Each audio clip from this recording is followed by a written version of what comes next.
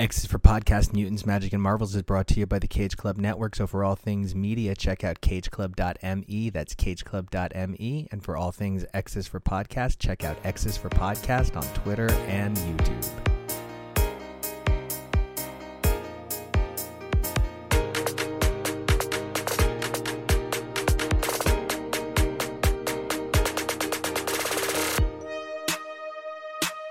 Hey everybody, welcome back to X is for Podcast, the show where we take a look at comics, mutants, magic, and Marvels week after week through their many monthly titles. I'm Nico, and you guys can find me on Twitter and Instagram at NicoAction. That's NicoAction.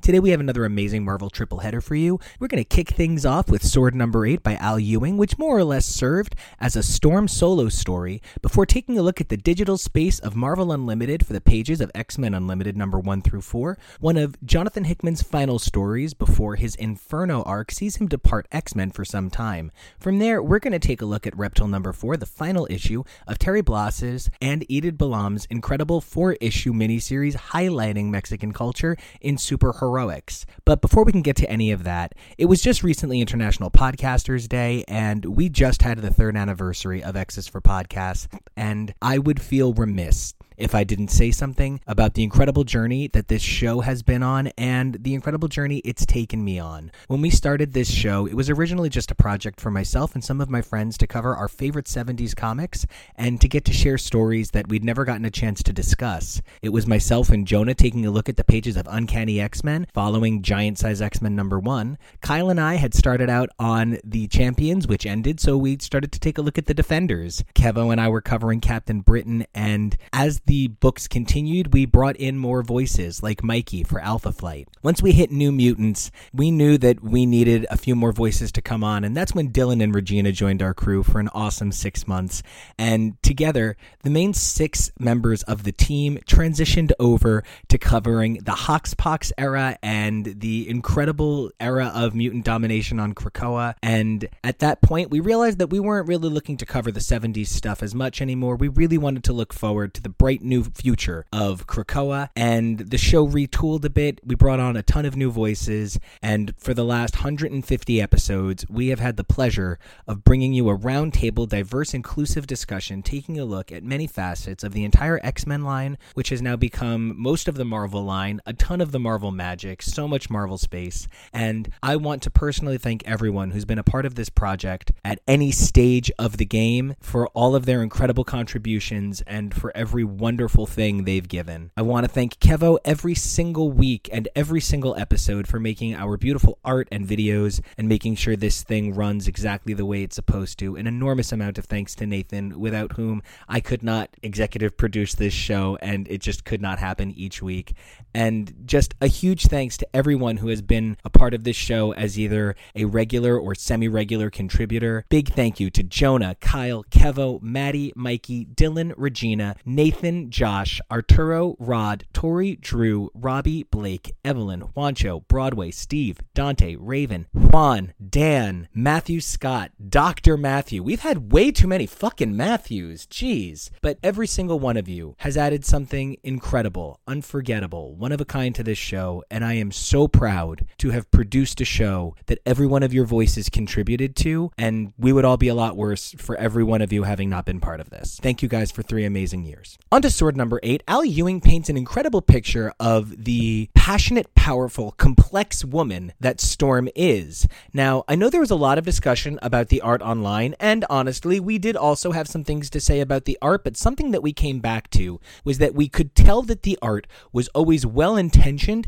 and perhaps there was something along the way that caused perhaps the disconnect of what we saw from what we could tell was intended in the work. The discussion here is so varied and so complex, and we have such a great time. We hope you guys enjoy it just as much as we did, and if you guys enjoy what you've heard for the last 3 years and 200 plus episodes, then we hope you guys would like what you see, so don't forget to give us a subscribe over on YouTube, Twitter, and Patreon at X is for Podcast. Hey everybody, welcome to another segment of X is for Podcast, where we cover comics, Marvels, mutants, and magics week after week. I am Nathan. You can find me online at Dazzler AOA on Twitter and Instagram. Hey everybody, I'm Nico, and you guys can check me out on Twitter and Instagram at NicoAction. That's NicoAction.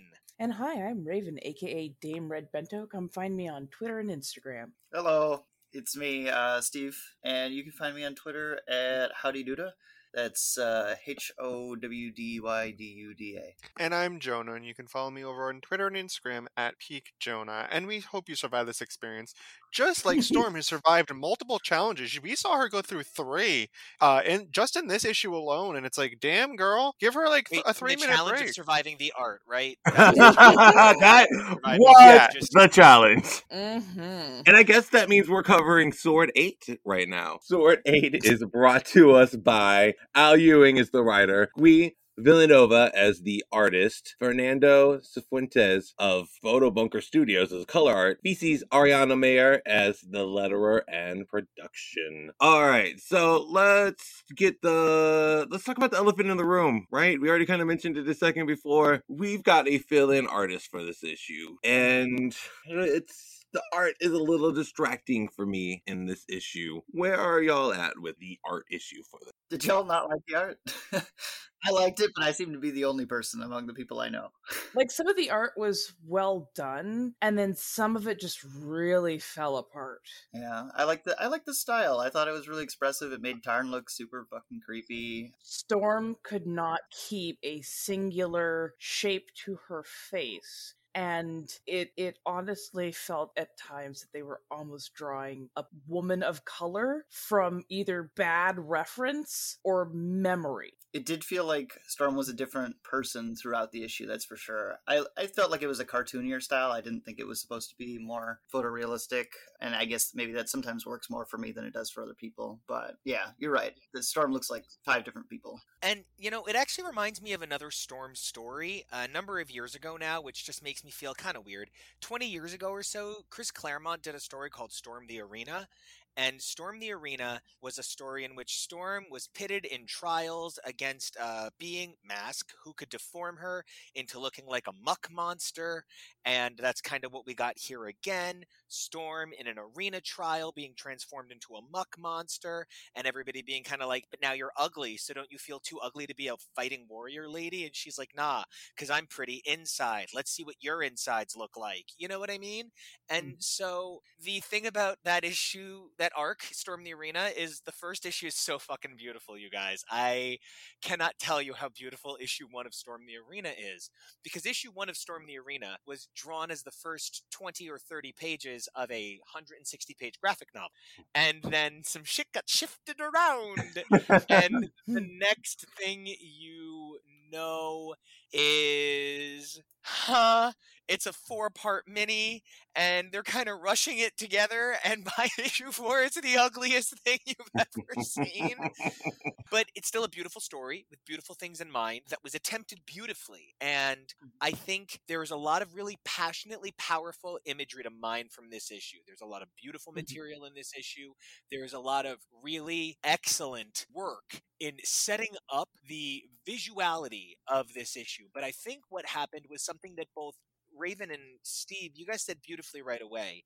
The multitude of women contained in Storm is occasionally visually compromising, because Storm was, created in a time where people thought this was a good idea, but she is a black woman with Asian features and white features, and that's not actually a good idea. If she's a black woman, she should be a black woman, but it's beautiful that they wanted her to be of the earth. But that is why here we have 80 different Storms in 2 panels, and then the other part of it that's kind of a problem for me at times is because Tarn and the grotesquerie are so beautifully elevated here. I thought Tarn was like the high point of the art there. Yeah, exactly, because he is so elevated here. I can see where this was the right choice for a Tarn issue and a gross, creepy arena issue, but not an issue for Storm being showcased as a powerful figure, because we don't see Doom shown disfigured.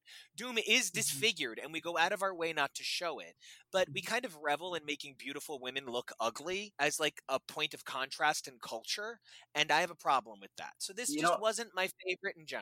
I think you're absolutely right about that, Nico, and I think I've just realized what the difference is for me, is that despite being somewhat well known as a Storm stan on the internet.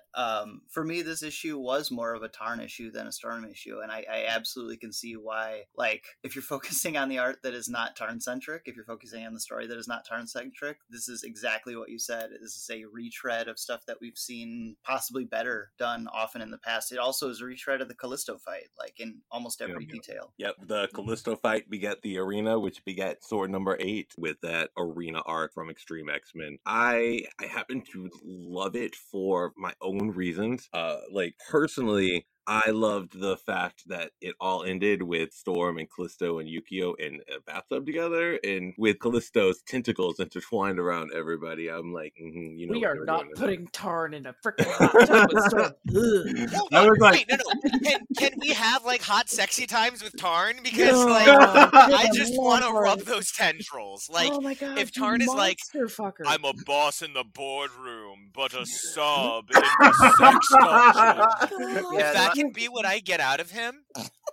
I don't really want Tarn anywhere around Storm again. It really freaked me out when he did a Cronenberg on her body. Yeah, there's a lot to be said for how this script is kind of like a greatest hits and like a clip show sort of Storm stories, and for why that doesn't work for a lot of people. For sure, I think one of the things that like what thrilled me when I first read this issue is like I don't like the attempts constantly to knock Storm down a peg, like to depower her constantly and like make her less than. I don't like any of that. I think it bespeaks a wider problem, but like a wider problem, I should say. But I mean, you're not wrong. You're not wrong. I love this kind of body horror that I really enjoyed in Mortal Hulk. It's one of the things I love about Dupe. It's that sort of disconnect from reality, that nightmare. I definitely get what you mean. Yeah, I mean, I enjoy Cronenberg movies. You know, I really enjoy that kind of style of gross body horror, and so this really freaked me out because Storm is a character I'd never want that to happen to, very specifically. And so I was torn between being mad at it and like also being like, well, Storm needs strong challenges on this new planet, and so I don't know. In the moment, for me, it was like a shocking, thrilling thing, and I was desperate for her to be put back. And I honestly kind of don't believe that Tarn would do that, but I guess he would. Tarn would totally like any mask issue, they have to be put back at the end of the issue because there's no way, unless you're Jean Grey and you just get your tentacles for like months. Months. I absolutely agree with you on this. It felt like, oh look, Storm is going to be in a knife fight yet again because she's been depowered yet again for the how manyth time in just a few months. Like, and check it out, now she got flyaways. Shh.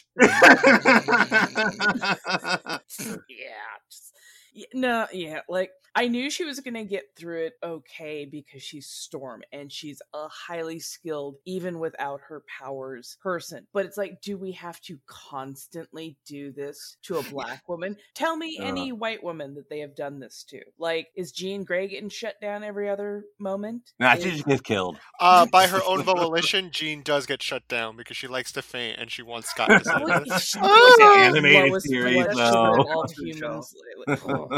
Like, somebody just needs to stuff her pockets with candy just to keep the blood sugar up. I don't want Storm to go, Scott! Are you guys trying to tell me that the actual power of the M'Kraan crystal is it cures Jean Grey's diabetes? Because if you're about to tell me that Jean Grey could just stop dying if she would monitor her fucking blood sugar, get me Bob Quinn. I need a mutant that produces candy and insulin stat. Okay, so Bob Quinn is just like the guy who makes mutants that do that stuff now, right? That's like, like, no offense against Bob Quinn, an artist that I truly love, but it's funny how everybody's like, well, I need a thing to come out of a mutant, so let me call him Bob Quinn. Bob Quinn, can you make magical insulin mutants? Thank you. That's an amazing reputation to have. Codename Pop Rocks. Oh my god, no, and like that's one of the things I really love about Krakoa. There actually is room for a mutant whose ability is, I have the power to help the endocrine system in the body, and I can manipulate people's endocrine levels, and could actually, like, that's just the magic of Krakoa. I could read a book about that person, and it would be a medical office book, and you know what? Marvel, let's talk about how X-Corps didn't go the way anybody expected. Let's do ex-medical, and they set up in Hell's Kitchen, and Jamie Madrox is all of the receptionists. Tron Every does their bookings, and there's Cecilia Reyes and The healer. Endo Cringe. And Endo Cringe has the power to manipulate endocrine levels. And like Marvel, this is the new shit. Call me. There's a lot of office dating going on in it. Yes. Very slice of And life Cecilia you wants hadn't nothing seen. to do with it. She's It's like like Bones. Jamie's the one doing all the dating. Sometimes dating himself. Right. How do I look It's in this just nurse's Grey's outfit? Anatomy. In terms of the scale of monster fuckeriness of Tarn, I would say he's like mid-tier, because he kind of like vaguely looks like a Zora from Legend of Zelda, like the fish people. Like, Okay. it's definitely like, I say mid-tier because it's like definitely not like a human that just has monster features. Like, that's like the easiest tier that I think monster fuckery gets to. And then you get to like the big ones of like Godzilla and like King Kong. Like those are, or like the monster from like the Black Lagoon. That's like high tier. Water, Jonah. So like I would say Tarn's around the mid-tier. So you're like he's like a 5 or 6 in monster fuckery, but not like a like instead of like, it's like junior varsity. Yeah. It's not like you're not like varsity level, but you're still doing stuff that other like the average person probably wouldn't. Oh no, And- that is definitely varsity level, and it's not just the look; it's his whole like attitude and what he can do to other people. He is a complete monster. Yeah. So what you're saying, he's a pain sub. I got the chance to talk about Tarn recently as parallel to Sinister, and I think this issue, for me, both the art and the writing really elevated that Sinister comparison in a huge way, because this Tarn is both the Sinister from like Inferno days, the original Inferno days, and also the Sinister from today's Inferno. Like, it's great, bridging the gap between the two Sinisters in one Tarn character. That's very new, and it feels great. So wait, you're saying that the Tarn and Sinister fight in Hellions had a lot of sexual tension, and that like Sinister just wanted to fuck him because he I'm was pretty like sure So much tension. anything Sinister does has sexual tension. And Sinister wishes he can rewrite people's DNA with a thought. Oh, wow. He That's wishes. Tarn is like a more competent Sinister. Yeah, I mean, if Solemn is to Wolverine what Tarn is to Sinister, then I think that's where I'm going with this in a lot of ways. Yeah. I love it. Or is Love it. Tarn to Storm? Like, is that what they're kind of hell trying no. to set up here? hope Are they not. trying to... I hope Hell she's no. just put him down and he's gonna go away and bother somebody else. He came within millimeters of having his heart pierced. I'm pretty sure he's gonna learn. Honestly, I was surprised to find that Tarn might even only have one heart. I just assumed he had at least 3 or something going on. I mean, hell, Marrow has 2. Why doesn't Tarn? Yeah, every Klingon. Tarn's got some kind of weird baby in a test tube motherfucker of a Horcrux sitting under some godforsaken Kresh rock on some unforgotten planet. Yeah, And absolutely. he's just sitting there, and it's like, my baby, it's where some of my youth is. That one has a teddy bear and everything. It's like a little teddy bear. I love your Tarn. Your Cachet Tarn. the Deathless, Tarn the Uncaring, same character. I love that that's where you and I can't stop going, Steve. I'm so sorry, I keep cutting you off. yeah, Kojo. Tarn's just got a needle and an egg and a rabbit and a duck somewhere. To circle back a bit, while I'm not familiar with the arena run of Extreme X-Men, I am familiar with Storm's first interactions with the Morlocks, even down to the dagger being thrown at her that she later uses as the weapon. Seriously. I really enjoyed what the story was doing and setting up that Storm, A, is a lot more important than maybe other Coens and other mutants that we're more familiar with, the more popular mutants are, and B, is a lot more powerful in regards to everything about her besides just her power set.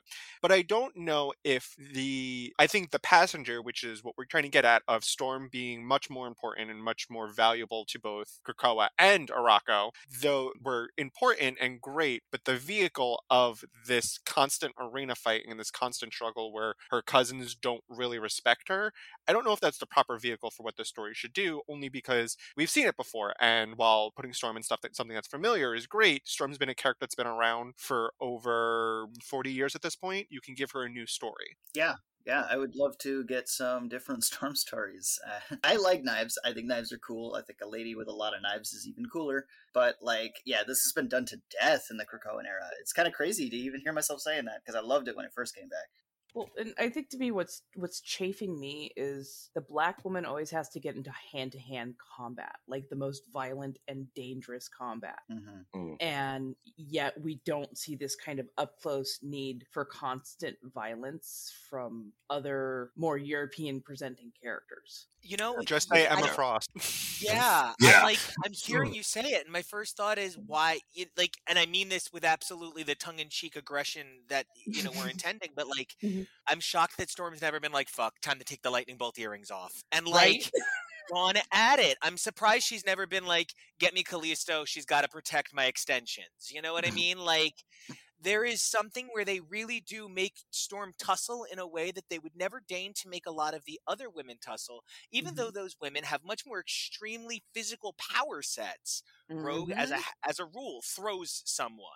And don't get me wrong, Rogue's got the strength to throw someone, but Rogue just kind of throws you away, and that's the end of it. Storm, the other thing, and this is kind of a weird analogy, and I don't mean it this way, but there is something to be said about a number of Storm's presenting abilities being likened to unfortunate black stereotypes that I don't care for. Number one, she's an expert thief. Number two, there is something to be said about the lightning bang that is also kind of a gun flash that I don't love. There is something to be said for the fact that, as Raven, you just pointed out, she's always being forced into hand-to-hand combat. There are ways in which we sort of de-elevate Storm by forgetting that even if she's the exception to many tropes, applying those same tropes to her still is the same problem that we've put on characters of color this whole time. Yeah. The thing that really struck me about this with that particular issue is, in this setting, it does make sense. Arakko is a brutal planet. It's a brutal place. So Storm has to step up to match that brutality. But like you were saying, Raven, it does get a little tired that it always has to be Storm to do this. And it always has to be Storm has to be the one who steps up and brings that level of brutality, when they don't make Jean Grey do that. They don't make Emma Frost do that. They don't make God knows Lorna Dane couldn't do that kind of hand-to-hand kind of combat. No, but I mean, remember her first fight with the lava monster? That was brutal. She just came down and just exhaled on his ass and went, excuse me, so now that you've been frozen into your place, do you yield or do I need to murder you? Because it can go either way. I'm like, oh shit, I'm scared. That was scared. Really cool. I love this. That's what I was kind of hoping for between her and Tarn. At least have a couple of blows back and forth. Rain some freaking icicles on his ass. Hit him a couple times with some lightning or some really good hard blasts or something. And then have him get desperate a little bit and resort to turning off her power. And instead it's oh, nope, your power's off. Oh, nope, I've grotesqued you. It's it was too easy. Yeah, that was beautifully done, how she took out the penis flattener from the bad place and just took him out by using a more passive ability of hers, the ability to create extreme cold, which out of all of her abilities definitely is more passive to do that. We haven't questioned Storm being the central focus of a team issue because we never would. But, you were saying, Lorna would never be put into these hand-to-hand combat situations. Well, it's because Lorna's got a coffee in one hand and the other hand is her trying to pry the door open to get back into the fucking book this year. So, if Lorna did get a one-shot issue about her, we would be like, it's the Lorna issue of 2017! It would be such a big deal. But Storm can lead an issue of a book called X-Men, of a book called Sword, of a book called New Mutants, of a book there is no book that Storm couldn't just walk into and be the main character of for that month that we would challenge it. Except apparently Marauders. How does everybody feel about the reconceptualization of Sword from its massive cast to the Storm feature that we've really been looking for, since she really didn't have that focus in Marauders? So, I personally, on one hand, agree that it's great to have Storm features and that she really, in Marauders, was very underserved. Do we feel, though, that by her taking over Sword, because ever since she came on, she really has been the main focus of Sword, do we feel that we sort of lost something out on the other special characters that were focused on before? I did kind of almost forget that we weren't showing up today to talk about Storm 8. That's not a knock against this book. That's a really great thing. I love it. I would like to see more of Taki and the the others every once in a while. I do feel like some of them got really lost in the shuffle. Like they do show up, but it's hard to keep in mind that we're only on like issue 8 of this book because, you know, it's been drawn into so many crossovers and it's kind of, you know, had like a little bit longer between issues sometimes. It feels like we're a lot further in than we are, really. Yeah, I would like to see more of the like sword staff come back into focus, but like having Storm lead the book, absolutely what I want from this book. I love it. We went from King in Black to Hellfire Gala to The Last Annihilation in like 4 issues. Now we're just back into a non-event book. So yeah, like, right. You know the next one's going to be in Inferno. Yeah. Well, and let's not forget this book even spawned out of 2 fucking crossovers. Yeah, it was crossovers from the beginning, the whole way down.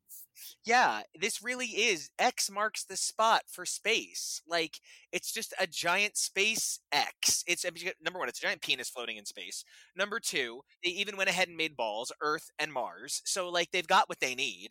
But, like, the Sword Station really has been a point of intersection for the X books this entire time.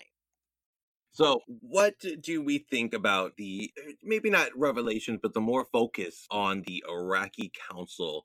Do we like the fact that the Iraqi Council has more of set roles than, say, the Krakoan Council does? And, like, do we have a favorite role so far out of it? I'm of the mindset that the more you define something, the more likely you are to make it less cool.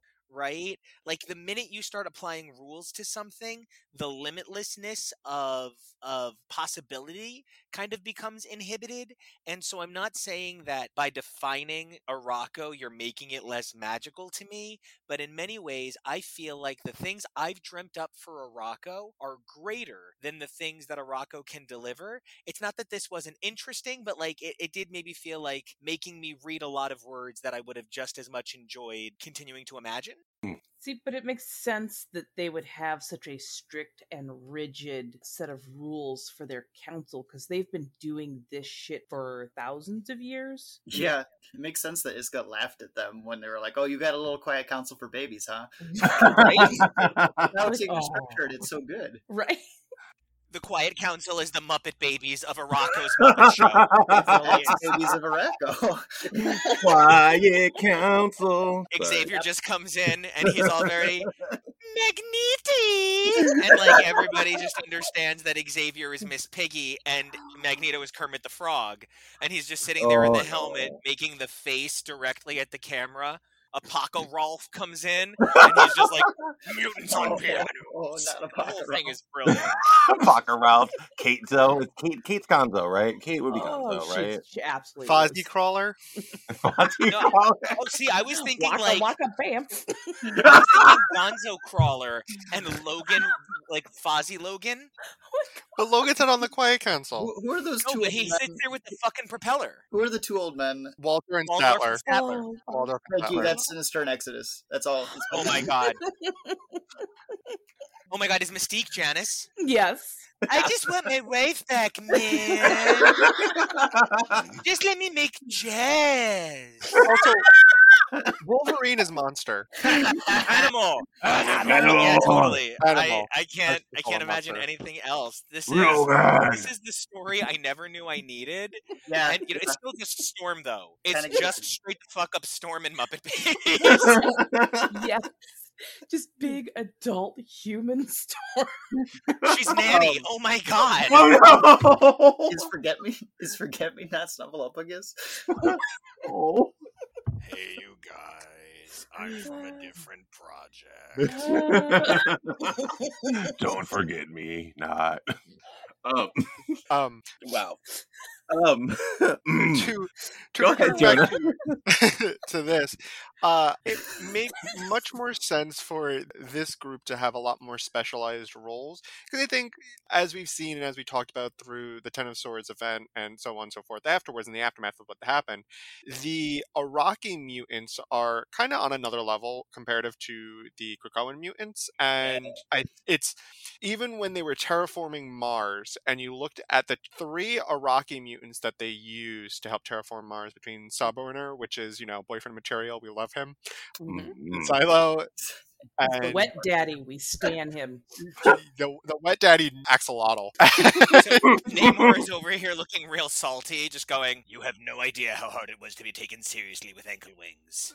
I don't know why I put in my head, Namor is officially Will Arnett, and I just need everyone to be cool with it.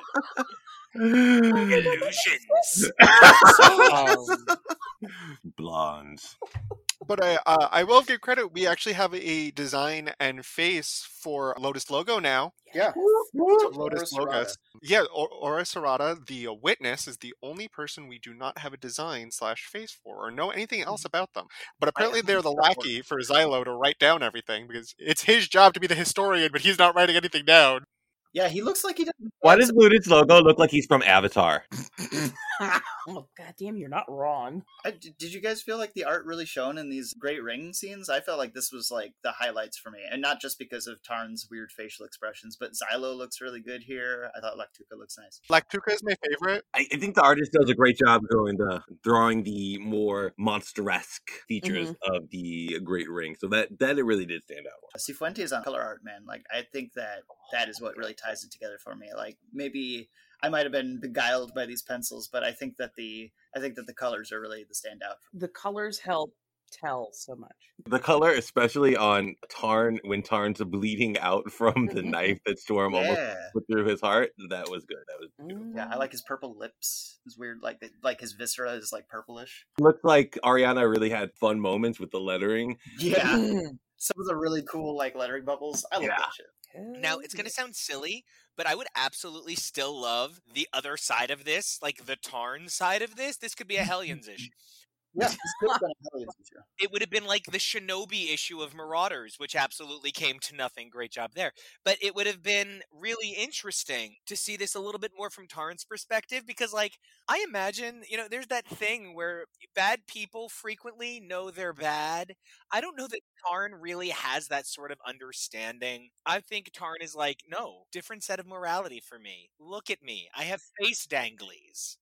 Honestly, Tarn, he doesn't care. That's what it is. Exactly. Yeah. I imagine surrealism of experiencing all of this from Tarn's perspective would be a disorienting reimagining of the interaction. You know what I mean? It would be a really fascinating take. I think Tarn was just literally born without any sort of like conscious or empathy. So you think a Tarn was born, not made. Interesting. Yeah. I kind of went with Gore, the God Butcher, was kind of like there was a thing that was born, but that is not what was the monster. The monster was made.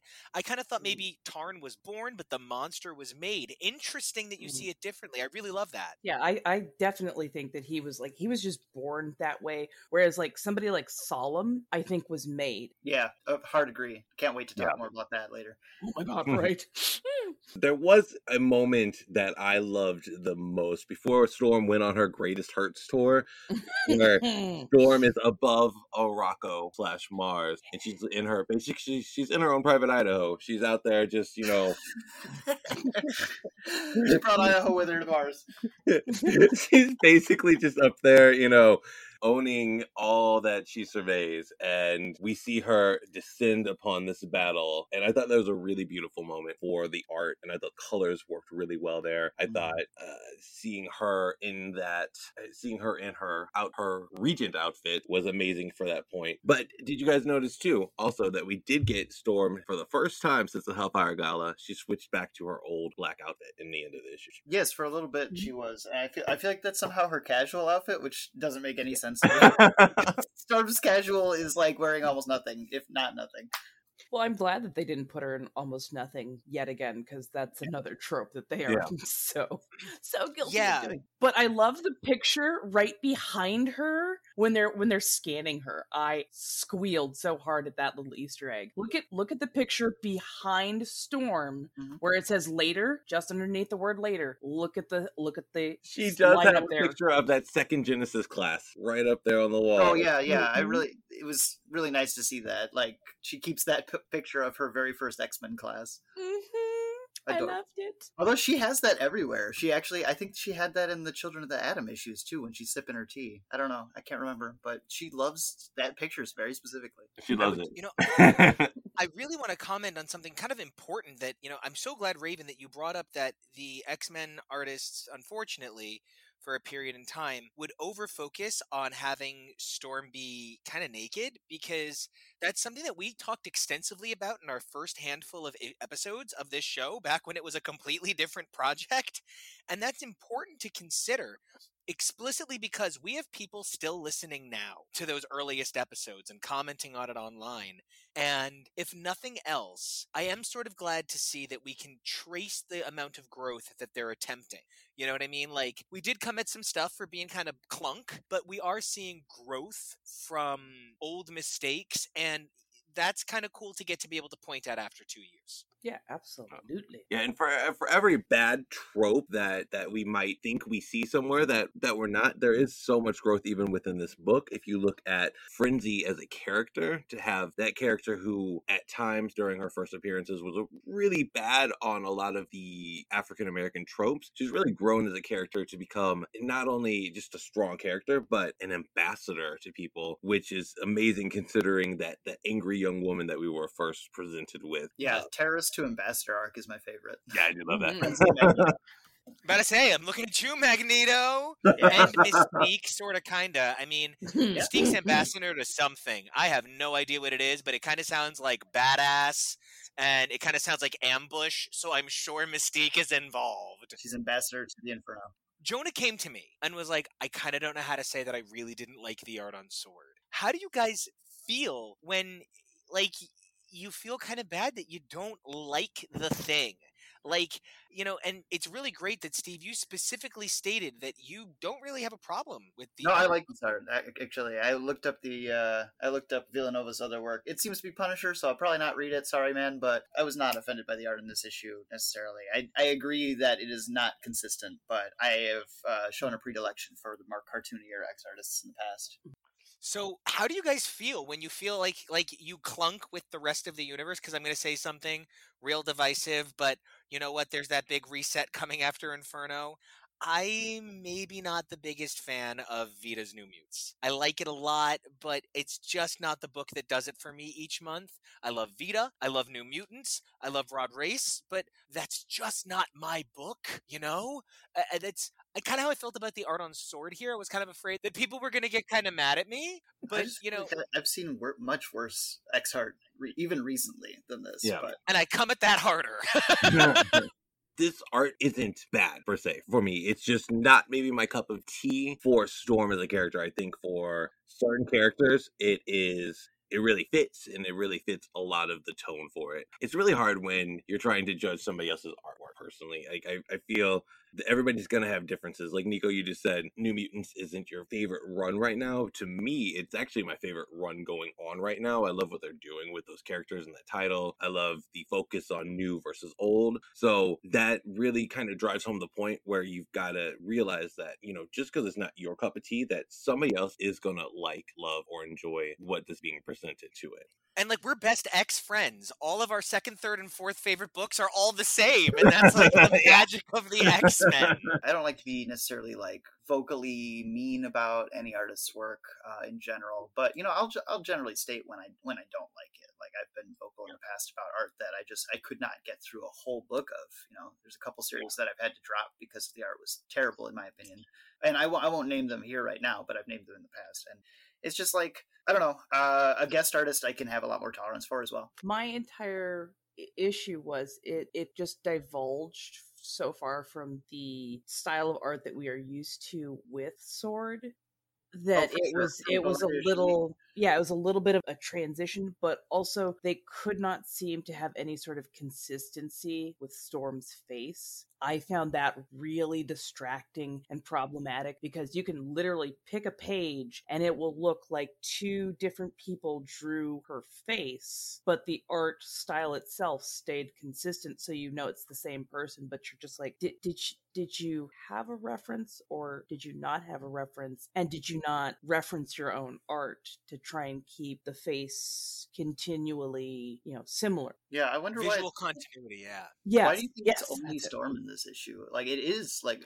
Frenzy looks the same throughout, Cora looks the same throughout, Tarn looks the same throughout, Iska looks the same throughout. Why is Storm the only character who looks like 5-6 different women? Because it may have Storm been is the only one that really changed her facial appearance. Because Storm is a big Shaka Khan fan, and she is every woman. I was going to say, it could have been something that y'all were mentioning earlier, where maybe this helps to show, maybe this is the artist's interpretation of showing the many sides of Storm that we go through in this issue. We did see the cat's eye. Like, it's interesting that we see the original costume during that shapeshifter battle, whatever is going on there. I don't know what's going on there. I need to know more about that.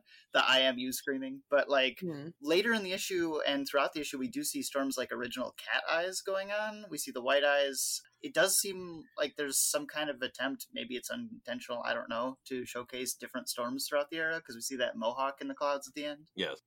Okay, so here's what I'll say. I have a very specific dichotomy of art I really like. I either like it very Mike Allred, which is, my bread and butter. It's where my heart lives. Yeah. Or I like things very Alex Maleev, very cross-hatched within an inch of my sanity, very everybody looks like Clint Eastwood behind some blinds, you know what I mean?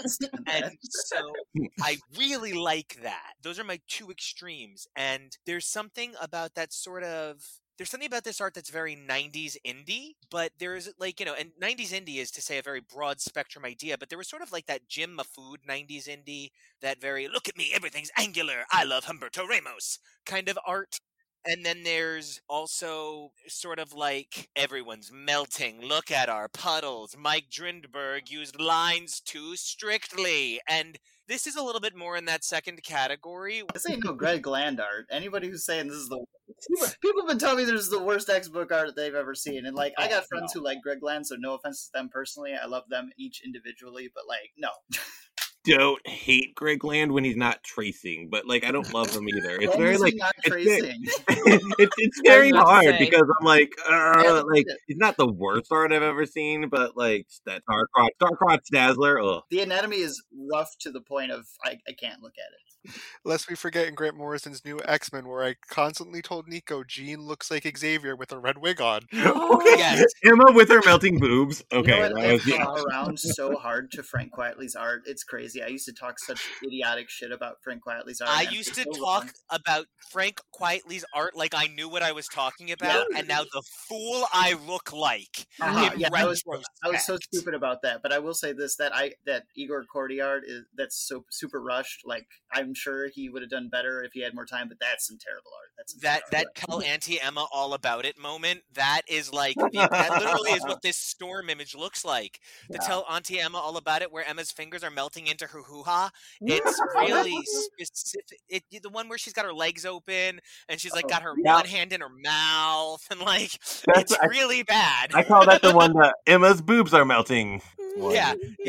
I call it tell Auntie Emma all about it, because that's the line of hideous dialogue that Grant Morrison put there.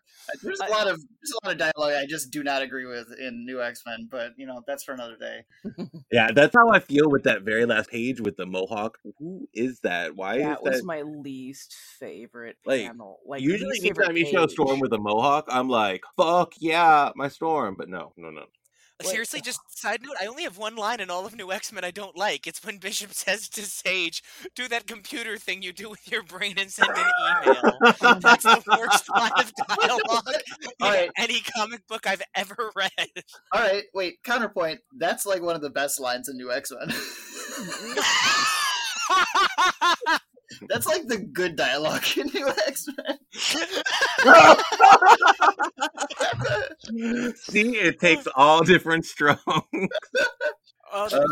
Divisive run in the weirdest ways. Yeah, for me, anytime Hank opened his mouth and talked about how he was gay, yep, that's the one. Yeah. That's the bad shit. Yeah. All right. Anyway, so back to Sword. So, what are our final thoughts on this fantastically done Sword issue? I have been persuaded that there are maybe some objective artistic problems with the way that faces are handled, especially in this issue. For sure. I think that it still wasn't something that really brought down my enjoyment of it.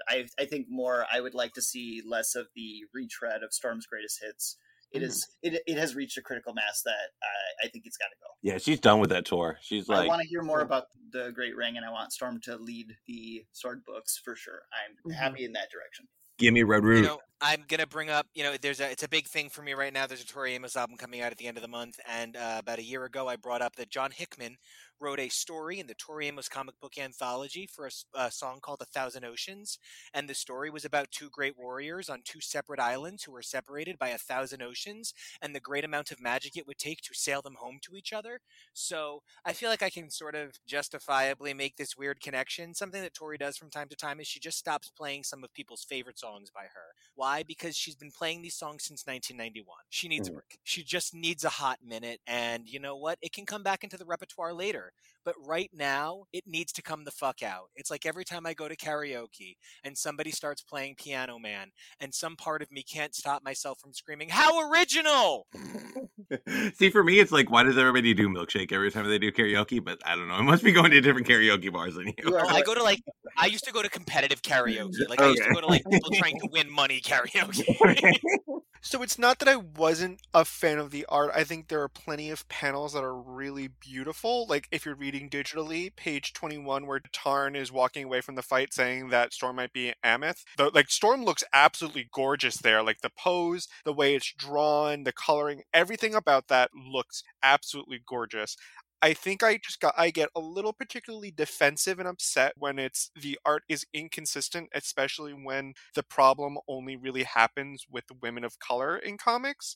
Not lest we forget that we had a problem with Storm's skin color earlier on in the Dawn of X, and it just seems a problem bear repeating that I wish that we would, as a group and as people who consume comics and create comics, that we can be a little bit more diligent in recognizing when we make missteps and making sure we don't make those missteps, because it really only happens to certain characters, those characters typically being women of color. That's my last take on the art. I don't want to say that everything about the art didn't do it for me. It was just the inconsistency, and that's like, I am a little particularly defensive about Storm not being drawn in the most best ways. Agreed. And that's okay. Yeah. I gotta agree, page 14 of digital, when she's like, I am you. That was amazing art. What is happening? Right, I was so lost at that point, but I'm like, they're probably was it like, did she battle a psychic? Is it like Shadow King, or like is it a shapeshifter, or what? Any listeners who've read the Marvel Identity Voices for the Asian and Pacific Islander stories, it kind of reminded me of the Shang-Chi story, where he had to fight his inner demons, but like the ring. Oh. That's what I kind of thought of. I see that as well, Joj, and I just kind of want to raise you guys another kind of level, and this is so weird, but I've been wondering that something we keep talking about on this show, and I'm looking right at you, Steve. Are you? I am right at you. Like it's DJ Encore and Angelina levels of I see right through to you. Listeners, we can't see each other, so I'm a little worried about that. He should be terrified. I'm going all Agamotto on your ass. I'm gonna have to start fully dressing for these podcasts. Please don't. No. We keep talking about the price of magic. What's the price of Impossiblum, or whatever they're called? Mutonium? Mysterium. What's the price of Mysterium? Well, as Doom has undeniably blathered on about like he does, there is a price to the Mysterium, and he thinks it's going to be of galactic consequence. It could be the weakening of the barriers that allowed Dormammu in for the last annihilation. I mean, that's certainly the implication, I think, as like part of it, I just wonder if the fact that the White Hot Room has something to do with Mysterium, and the White Hot Room is frequently about the notion of facing self. I wonder what trials they went through to get the Mysterium, and I wonder if perhaps there really is some sort of weird shadow storm. Yeah. Oh my god, I need to write this. Give me Shadow Storm. Yeah, but whoa. Just thinking about it, the mutants have Mysterium, and like Ileana has a realm full of Promethium. Is that what the metal is that made the Soul Sword? Yeah. So like they've got all these things. Well, then they have the Electrum and the Nth metal, and eventually there's the Mantling. It's a whole thing. There's also a time displaced Storm in there who does plenty of magic. There's also Bloodstorm when she was fucking Dracula. No, she was Dracula. Yes, but is there a Maelstrom? A Maelstrom? Okay, Raven just absolutely threw the gauntlet down. Here's the thing. We saw that Maelstrom cosplay. Ooh. Yes, it was so good. I one time read a really aggressive criticism of Jason Aaron's run on Thor and Wolverine and the X-Men as the denial of yonic value in the notion of Marvel's Phoenix, an eternally female notion in the pages of his Thor and Wolverine and the X-Men, supplanting the yonic imagery with petulant phallic violence that specifically, under Jason Aaron's pen, the two phoenixes he focuses on are Wolverine and Quentin Quire, who are at all times essentially the opposite of Jean in a yin-yang sort of situation, if we consider the contextualization of Morrison's definition of Jean as a pacifist whose antics belie a playground bully, right? If we accept that Jean's darkness is the thing that she has created this joy to contain, right? And we consider then that Wolverine's darkness is the shell to protect his fear that his one last shred of joy will be perverted, and we consider that Quentin Quire fears vulnerability, so he's created this outside shell, right? When we recontextualize this idea of the elimination of the female from Phoenix for the last 10 years, and we recontextualize the idea that the two major players in what is now the White Hot Room's biggest storylines, Mysterium with Storm being the big player in Sword, and Wanda being the biggest player in relation to the White Hot Room in regard to the trial of Magneto, it sort of seems like Marvel is trying to position the White Hot Room as a reclaimant element of an overwhelming sense of magic for the mutants. It's almost as if they're trying to say, if we've already kind of perverted the Phoenix, we can't take AVX back. And if you take a look at and I think Dante said it best, if you're going to enter the Phoenix from Aaron's Avengers for Dark Phoenix Saga, you're not going for the right thing. If you're going for a punch-em-up arena full of fun that results in a woman of color becoming the Phoenix, then you're doing the right thing. And if we sort of look at the White Hot Room and the Phoenix as a recontextualization of mutant magic in the Marvel Universe, there's something really synergistic about the beautiful way that all of this is coming together. The Phoenix has moved into the Avengers, the X-Men has moved into space, Scarlet Witch has moved back to the X-Men, Krakoa has moved to the main stage. There's so much going on with this notion of transience that I feel like the Sword Stations as this sort of crossover point are really important recontextualizations for X-Men going forward. It makes me not so worried about whatever happens after Inferno. I don't think we're losing Krakoa, and even if we lost Krakoa, we have Sword. I'm not worried right now.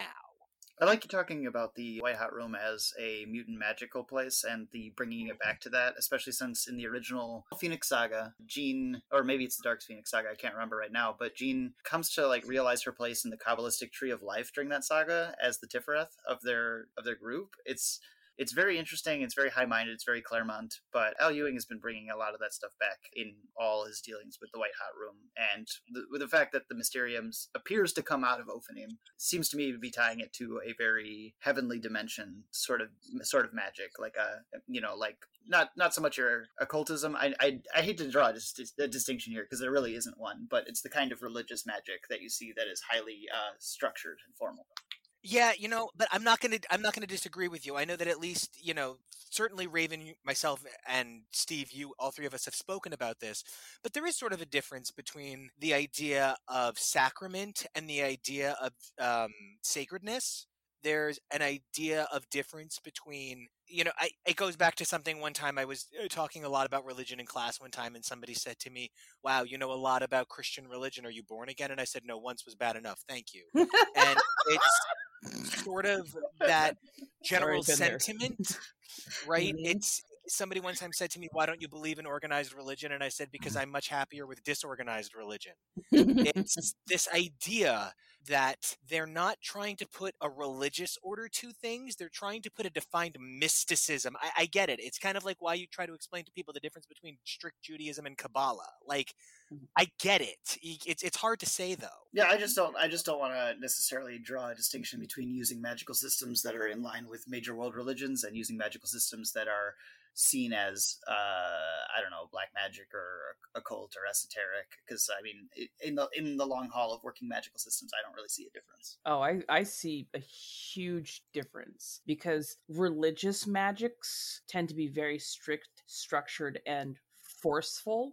For sure, this is, yeah. Whereas non-religious magics tend to be more asking of something, giving some sort of a sacrifice, hoping that you get, a good result, but you're expecting the universe to do its work how it sees fit. Versus, I need this done. It needs to be done in this time frame.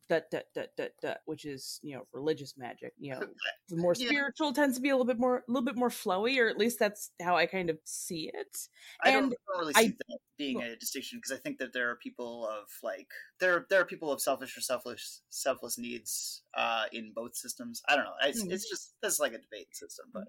Well, and I like to note that now we have seen Storm be called a witch a lot more often, and she has corrected a couple of people and went, "It's a weather witch to Say you." the full name. She has barehanded Mysterium, which we know is highly magically intoned, potent Materium. Yeah, I would not touch it. So, I mean, that kind of opens her up to literally absorbing magic. So this could be an interesting thing to see how Mysterium is going to affect mutants, since it is almost like a refined form of the magical energies that are, in the Marvel universes. We do know that Storm has a strong propensity towards magic too.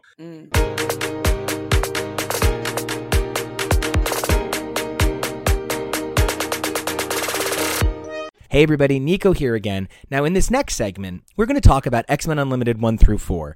This is a very different kind of story for Marvel. Number one, it used an infinite scrolling style as opposed to an infinite panel change style, so it was a little bit different from the initial Marvel Infinity comics, although I know they've experimented with this recently. We've also covered a few other of these Marvel Infinity comics, having covered Shang-Chi, numbers 1 through 4, as well as the first 4 installments of It's Jeff. So we do have a lot of really positive things to say about this update on Marvel Unlimited. It has definitely been a great opportunity to connect with these characters on a more individual level, and so far, each one of these Marvel Unlimited stories have served to highlight elements of the story that we're maybe not getting in the regular title, so it's been a lot of fun, and we hope you guys enjoy it just as much as we have. Hey everybody, welcome back to X's for Podcast, the show where we take a look at comics, mutants, magic, and Marvels week after week through their many monthly titles. Now, I'm Nico, and you guys can check me out on Twitter and Instagram at Nico Action. That's NicoAction, and scrolling right along. I'm Kyle. You can find me on both Twitter and Instagram at Drantis82. That's DRANTIS 82. Hey guys, I'm Drew. You can find me online on Twitter and Instagram at Drucifer3. That's at DREWSIPHER3. Hey everybody, it's Nathan with my megaphone. Hey everybody, it's Nathan. You can find me online at Dazzler AOA on Twitter and Instagram. That's Dazzler AOA. Megaphone! I was gonna go like hi. I was gonna go like hi. I was gonna go like, "Hi, it's Nathan," but I was like, "No, just gotta stay with myself." That must make me Jonah, and you can follow me over on Twitter and Instagram at Peak Jonah. That's PEAK, and we hope you survived this experience. Unlike all those AIM soldiers that kidnapped some mutants for some nefarious deeds that we don't know exactly what they're doing, but like they're doing stuff. And then MODOK was there, but not actually. It was just an AI computer, and he lost all his memories, which was kind of sad. But like, we love seeing MODOK being beat up. Okay, I just need to start with, I'm kind of famous for doing impressions of everybody's introductions on the show, and I've pointed out to Nathan that he comes in a little louder than most people, and I can hear him realizing it when he said, "It's Nathan!" No, I really wanted to come and be like, "Hi, it's Nathan," but like I was like, "No, don't change it up. Just be yourself." Sorry. So we're here today to talk about X-Men Unlimited. Now, this is, of course, the third volume of X-Men Unlimited. X-Men Unlimited originally had its origins during the 1990s comic boom of the X-Men explosion, where somehow, within 10 years, Marvel sold their, to this day, 2 best-selling issues of any comic books, X-Men #1 by Chris Claremont and Jim Lee, as well as X-Force #1 by Fabian Nicieza and Rob Liefeld. Now, those 2 issues both came out in 1990 and 1991, and they would ultimately ultimately be the 2 best-selling issues of Marvel Comics ever, famously selling somewhere between 2 and 5 million copies, depending on the source you read it from. But if you hear it from Todd McFarlane, if it was his book, it would definitely be 36 million copies. Anyway, so X-Men Unlimited had its famous roots in trying to tell large, expansive stories that were meant to be the next big hot thing. A lot of major characters and introductions to huge crossover events took place in the pages of X-Men Unlimited. Initially, Sienna Blaze, who was expected to be the next fucking Storm, popped into the pages of X-Men Unlimited before flashing out just as fast as you could say, upstarts you don't. So from there, things like Fatal Attractions would be introduced in the pages of X-Men Unlimited, and as the title continued through the ever-changing course of the 90s, the book found itself on a new trajectory, a monthly trajectory, and instead of telling new ideas that were meant to further the X-line, it told support ideas, meant to help enhance stories currently coming out. The biggest time you could see this, and you're going back and kind of looking at it, would probably be somewhere around the Claremont Revolution, and wow, there's nobody involved in Counter X whose name I can even say on this show. Oh God, and no! Feel good about. There's no one. That is tragic. That's really tragic because that's some good stories. They are some good stories. Oh my God, there's some really good stories. You could probably see it there if you're willing. Oh, John Francis Moore. That's a name I can say. So. From there, during the age of New X-Men and Extreme X-Men, as well as that Chuck Austin, She-Ra's Chuck Austin, I don't even know Chuck Austin run on Uncanny X-Men, you can see that X-Men Unlimited was used as a support book. Now, those issues would later be collected in one of my favorite specialty volumes ever produced by Marvel, a specialty volume called New X-Men Companion. Now, New X-Men is famously my favorite run of any X book ever, and while New X-Men Companion probably isn't of exactly the same caliber storytelling that Grant Morrison's epic 41-issue series is, New X-Men Companion really does its best to weave together the elements of New X-Men, Uncanny X-Men, and even Chris Claremont's Extreme X-Men in a way that gives a holistic understanding of the Marvel Universe, focusing on where the X-Men fit in. From there, the book would be restarted as a monthly title, and unfortunately it wouldn't last too long. House of M meant a lot of very successful books met their untimely end. Now, I'm using the term very successful, I guess, by today's standards, because books selling 2005's crashing X-Men market numbers would be heralded as the saviors of the industry today. So it's kind of an interesting thing to look at, but it seems as though Marvel is finally ready to give X-Men Unlimited another try. Now, I have been a big proponent of this series for a long time. I'm always saying we need to tell multi-part stories in a series. That's traditionally what X-Men Unlimited was for. A little surprising to see them do it here in kind of the opposite way. Instead, they're breaking down one story into multiple parts. Considering, though, that they're doing it in a weekly format over on the pages of Marvel Unlimited, I'm not too upset about it. Now, this first story is brought to us by the pretty solid X-Core team of Jonathan Hickman, Declan Shavley, and VC's Joe Sabino. Now, I want to start with, before anything else, I'm a big Infinity comic reader. I love digital comics. I love scrolling in every direction. This, for me, felt like home. This felt like a lot of other stuff I read, whether it's on Webtoon or it's on Tapastic or it's on any number of sites. How do you guys feel, though, about the infinite scroll style? I actually like it a lot. One of the reasons why I don't read digital is because I only have an iPhone, so it's all the panels on a regular layout are way too small to read unless you use like the panel by panel format, which is a little bit better, but still not ideal on a phone. But this, it's kind of reminds me of like when Snapchat used to do all those stories and you just like keep scrolling, like an endless scroll. And it just works out so much better. And it's more like, I think it's more ideal for reading on like a mobile phone, and you can and they utilize that and like with the panels, which is like super sick. I think they use some great stuff. I think they use some great artistic choices, like showing the peak in the big, long scrolling Fastron, because it really gave you an idea of how expansive that whole setup is. That being said, I almost like the previous format of some of the Infinity comics where I read, where you would side scroll and they would like sometimes add another like panel to it. Yeah, well, we're gonna get to that in a minute. Oh God, we're gonna talk about my ever longing for motion style Infinite comics that are panel changing sequences. Oh God, because I was rereading after this, I was like, oh cool. I was like, let me go reread that X-Men 92 Infinity comic, which I loved that almost motion comic. I like it a lot, but I think that there are some technical things that they could improve on. With X-Men Unlimited in particular, they released 3 issues on the same day. I think my one wish is that when you reach the end of a comic, like with the normal horizontal scrolling, I kind of wish that once you hit that point, it brings you to here's the next comic, click here to read it. I feel like I get there, but I have to scroll an extra couple of times.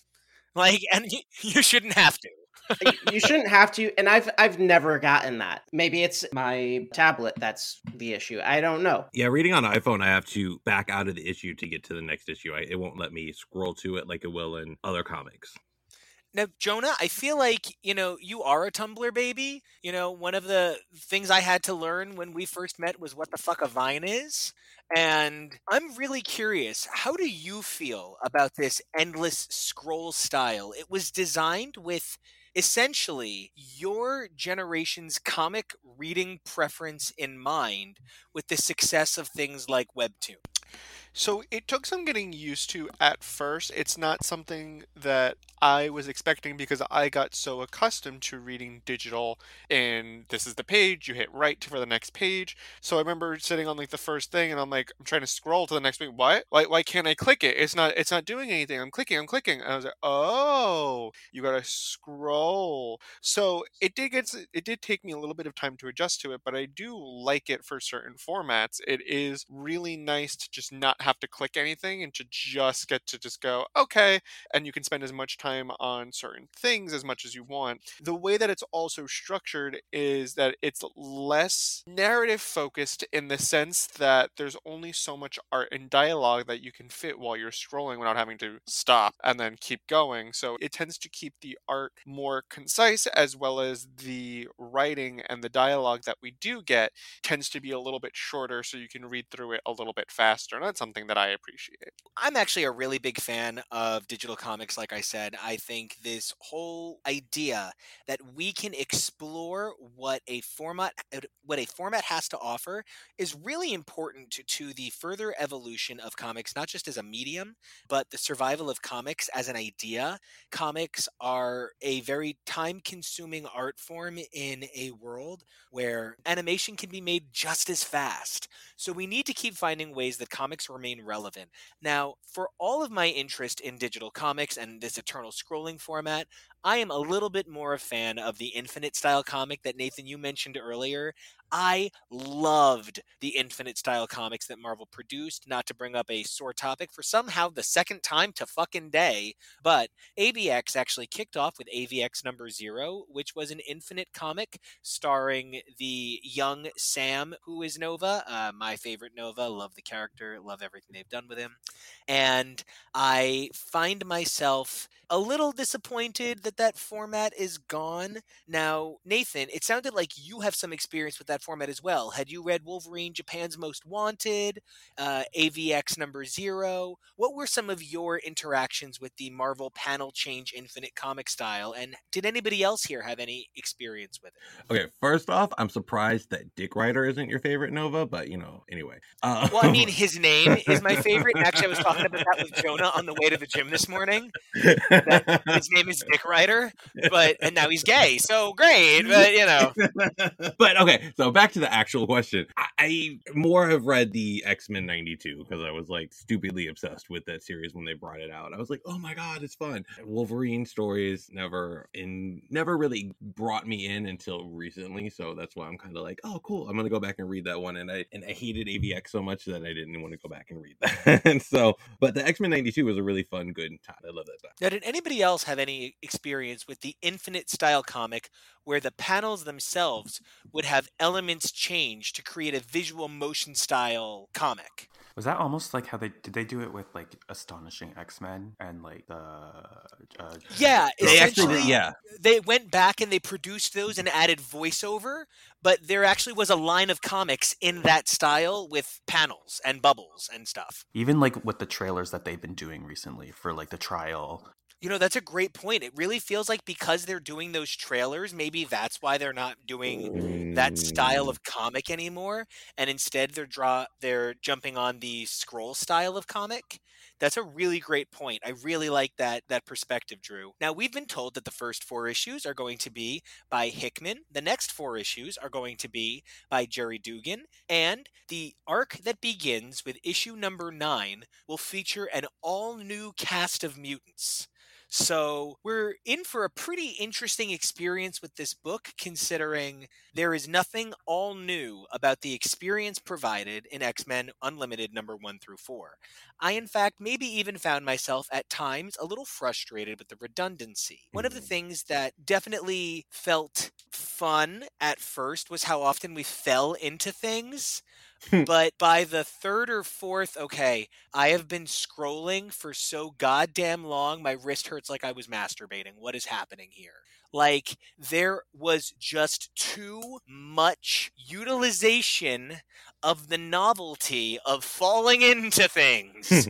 How did you guys feel about the efficacy of utilizing the format like that? I think it worked well, especially since the story took place entirely in space. Not having that gravity requirement made it work better for me. There were other Infinity comics that I read that just felt like you're scrolling to a new panel every couple of inches. Yeah. Yeah. I mean, as much as I loved the flowers to transition us, it just didn't feel like it was going anywhere. Yeah, it didn't feel as fluid as this did. Yeah, even like I loved it, the Jeff the Shark one. It also, like, I found that it was just like panel, whereas this was like long panels that would like if you wanted to make this into a trade, I don't even know if you could really do it because of how long some of the panels are. You'd have to like shorten them. So you're bringing up something really fascinating, and it's actually been done where books have unusual trims and have to be properly collected. There's actually a Vertigo book called Vertigo, and it was a book of all falling, and it was sideways, and it was like double the length of a normal comic. So it can be done. It's just really an expensive endeavor, and you really have to have an audience that's willing to shell out the cash. This is X-Men. The audience is automatically willing to shell out the cash. X marks the bank spot. So, like, I don't think anybody's worried. To me, it felt like the falling scenes were just more padding than anything else. I was excited when I was like, ooh, we get to see another Hickman piece. Ooh, cool, let's go see what this is. And then I was like, oh, this is it. It was a very throwaway story, and they used that to pad the space out, where I think they could have used that space to do a little bit more story with it itself. Well, and I actually have a theory on some of why this is so thin. One of the things that is the hallmark of a great run is the ability to go in and kind of just fuck around. And I mean that with all the love in the world. Recently on this show, and I'm so sorry, I feel so bad that I can't stop bringing it up, but I recently heard somebody on the show say there's no bad runs of Daredevil, and I heard a whole room full of people agree, and my stomach hurt because I'm like, I have read so many bad runs of Daredevil, right? But one of the hallmarks of a great run of Daredevil is once the rhythm is so good, you can do a Guts Nelson story. Once the rhythm is so good, you can do the Mike Allred fill-in. Once the rhythm fits just right, Daredevil Road Warrior is exactly what you need. And that's just 3 examples from the Wade run, which always had the beat right on. If you take a look at the Bendis run, you could use Trial of the Century as an example of a moment of breather room, which actually, interestingly enough, that issue has a surprise fill-in by Terry Dodson aping Alex Maleev as one of the only fill-ins for Maleev in that entire run. So that's really interesting. But back to the story at hand, I kind of felt like this was our filler. this was that, oh man, isn't it cool to read Hickman just get to enjoy his own status quo? Like, one of the things I feel like Hickman always promised us was, Scott and Logan in Speedos, and Logan and Kurt wrestling, and maybe Logan and Gambit into some pain play. So I feel like there were things that I expected to get from Hickman's run that I didn't get. And this was me kind of getting it without having to pay $3.99 across 4 months for it. Okay. Jonah, how did you feel about getting to see Hickman finally write a little more Nightcrawler, a character that we always thought was going to be his character from the beginning, and that his inclusion was very much as, the X-Men's Magic School Bus? He didn't really play much of a role for a really long time in the Dawn of X era. Honestly, even before the Ten of Swords event, he only really came into his way when we got the story of Way of X. Nightcrawler was kind of just sitting there doing nothing because he was too busy thinking about the world and too busy thinking about religion and stuff. But that's not what we're here to talk about. We're here to talk about how Hickman gave me what I really love about Kurt and Nightcrawler, in that the way that they interact. I don't think Logan interacts with anybody else the way that he interacts with Kurt. He is a lot more soft and a lot more relaxed talking with Kurt, and that's about anything. And this is something that you see as a consistency through their relationship and friendship throughout the many years that they've been in comics together. So I was really weirded out, but also excited to see Kurt there, because it was one of those things where I was like, I was not expecting this to be Kurt. Could have literally been almost anybody else. Kurt was not on my mind. I thought it was going to be one of. It could have been Chamber. It could have been Chamber. Chamber, I would expect it, because we literally have not seen Chamber after his dismissal from New Mutants. They're like, you're fired. He's like, fired. He and Mondo kind of did get fired, and they kind of just they were like, you are New Mutants, but like not like you guys are too new. You're both too new and not new enough. They're like, sashay away. I was really here for this mission, these characters, everything about it. My drag persona for Chamber would be Chambermaid. And I also think that, just to bring up Chamber for a moment, Chamber was one of the best utilizations of this format for me. One of the things I thought was brilliant was having his base blast field descend down to transition us into the next panel situation. Was a really clever use of what is one of the most recognizable iconographies for an underrated character that I can think of. The idea that they were able to tell this whole story with a bunch of AIM goons, Wolverine, Nightcrawler, Chamber, and a toilet is really fascinating, because I think so much of it relied on the Sword Station to do a lot of the work for the heavy lifting. How did you guys feel about the very limited, and for those of you who have been following the show forever, you guys must have been so happy for me, and that's specifically at Josh, because I know he's listening. You guys must have been so happy for me for the Joe Casey X-Men reunion that I got here with Chamber, Nightcrawler, and Wolverine. This was like a Poptopia reunion for me.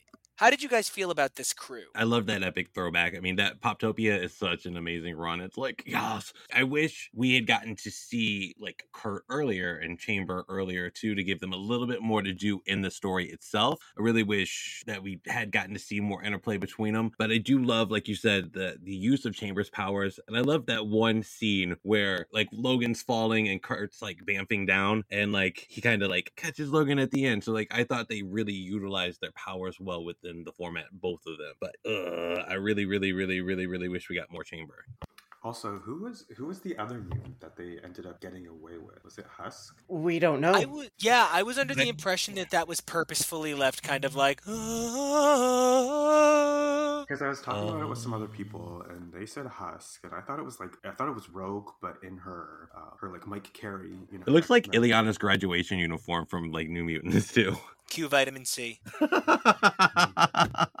It was like, I don't know, it was like a pretty simple story. Like nothing really happened over like in the grand scheme. Well, something did happen, but like it didn't seem as big that you expect from Hickman. It just seemed kind of like a light intro story, like what I was saying earlier. I do love the use of the toilet character. He was probably the star of the show for me too, though. The AIM scientist who was just taking a poop.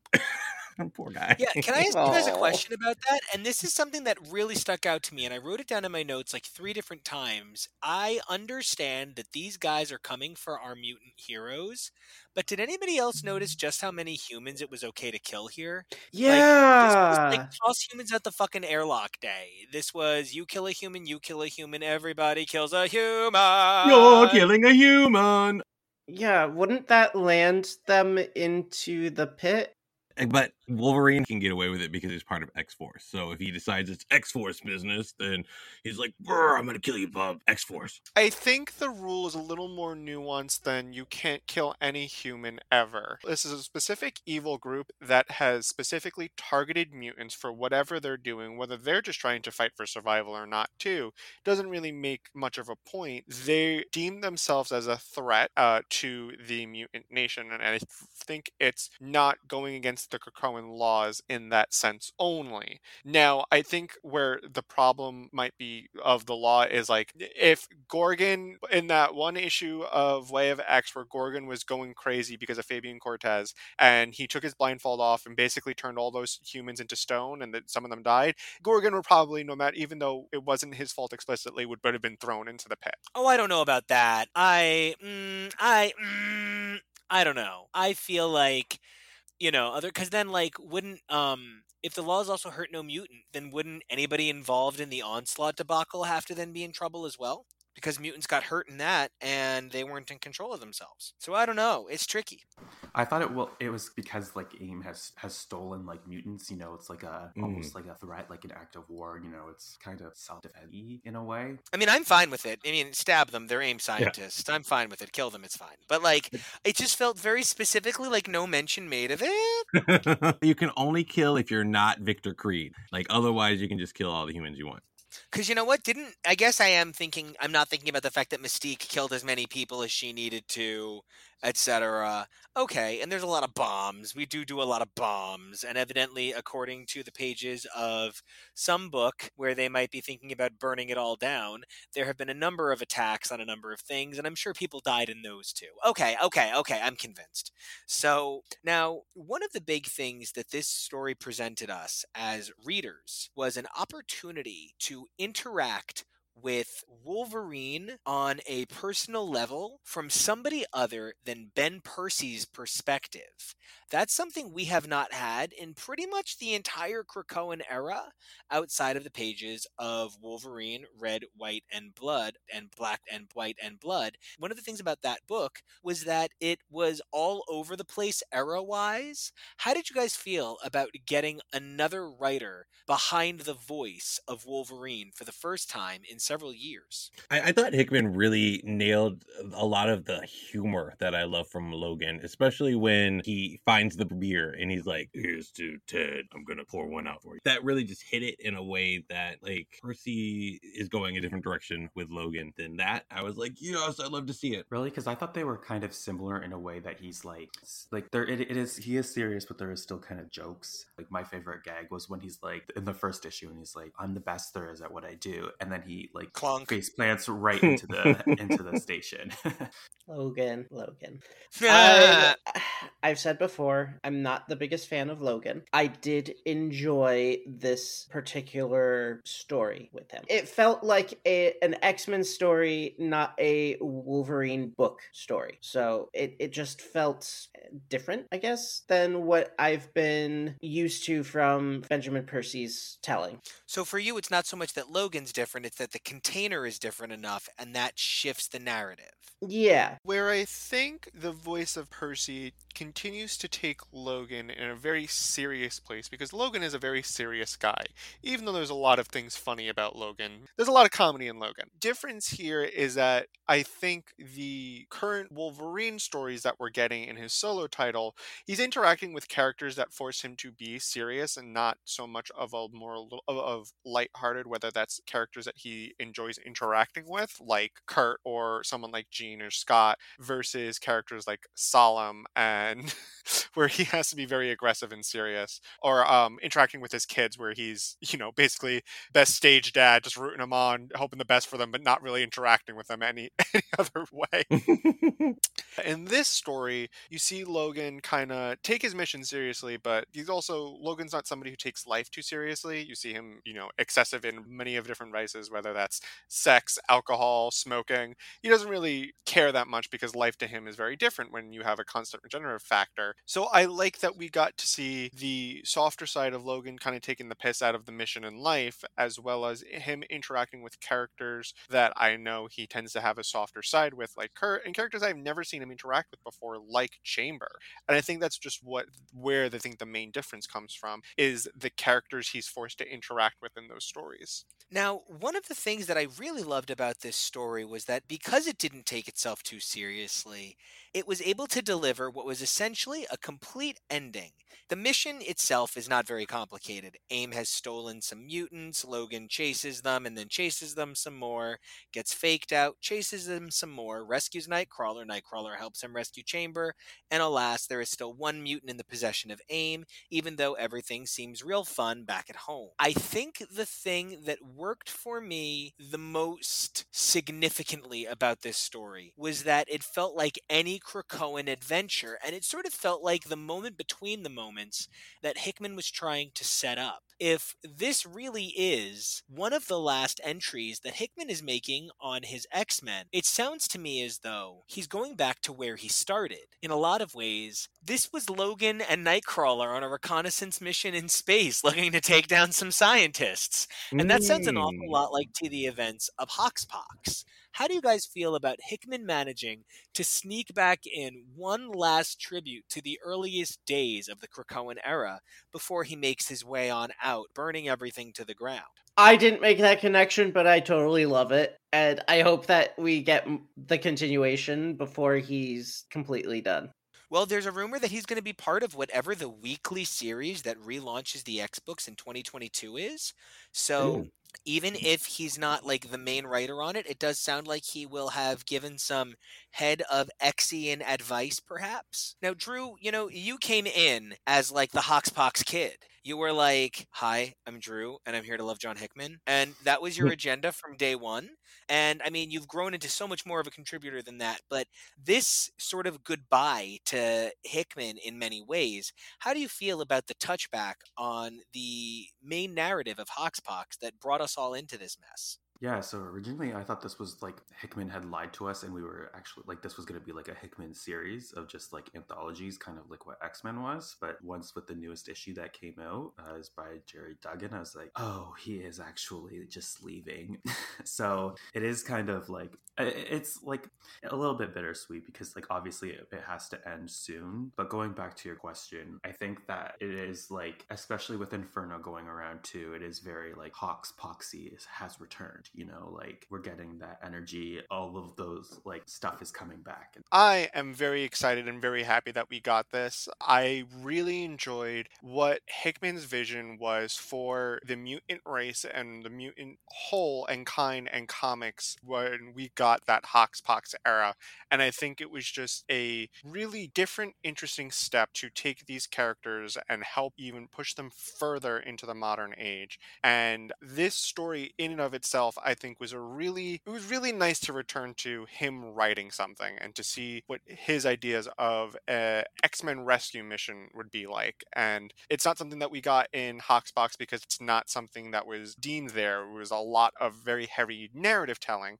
And this is kind of a little bit of return to form to what the X-Men kind of do. It's you give it a mission, you go on it. So it was really refreshing to see Jonathan Hickman in this kind of role of what is more of the return to form missions that the X-Men do. And I was really happy about that. It's kind of like a full circle on that Hoxpox moment, but when you're reading it, it looks like he had fun doing more of what he couldn't do before, where he actually got a chance to give them some moments to breathe, some moments to have that jovial nature. You can tell he really loves the interactions between the two characters, and him bringing Chamber in as well. Like, obviously, he's got to love Chamber to some point because he brought Chamber into his New Mutants run at first, when kind of like he's like, Chamber, Mondo, come on. on. But I'm waiting, get into the groove. Oh, sorry. I love the fact that he was able to bring a lot more of those relationships to life and give them more space when he didn't have time before. I know he's mentioned in some stories that he really wished he had like more time to include this character more. So this seems like him circling back to one of those characters he wished he had more time to see. Now, we know that Unlimited is going to change directions a bit. We have a new arc coming in that seems a little bit more Jerry Duggan-y. It seems a little bit more, where he's at. If there's one thing you guys hope to see in the pages of X-Men Unlimited, what would it be? I know for me, there's been a lot of promise of really casual and obscure mutants making a comeback, and I just think this would be an opportunity. Chamber was a nice start, but I'm looking for some Indra level shit here. Yeah, I love Indra.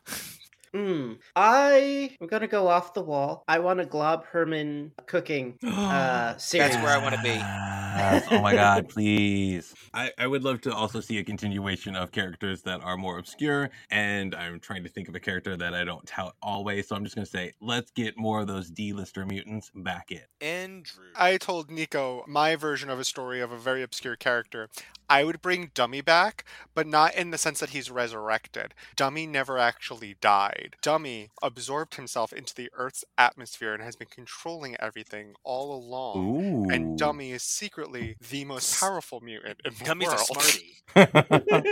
Ooh, I know who I want to see. I want to see Rasputin 4 come back. Yeah, Yes. that would be amazing. A great place to do it. I would really appreciate that. A little sly sneak in. That would be awesome. Yeah. I love how the series wrapped up. I hope we really find out who that secret mutant is, be it Husk, be it Magic in her old costume, be it whoever we could imagine it is. I kind of love that it was left open-ended. I'd love to see that story picked up because we know Krakoan era has been picking stories back up. So hopefully we see that. And I really like the start of this Nature Girl run. So I'm looking forward to that. And I'm really just pumped and excited to see Marvel use the X-Men Unlimited title again to tell these sort of stories that don't fit in the normal book. More MODOK. More MODOK, please.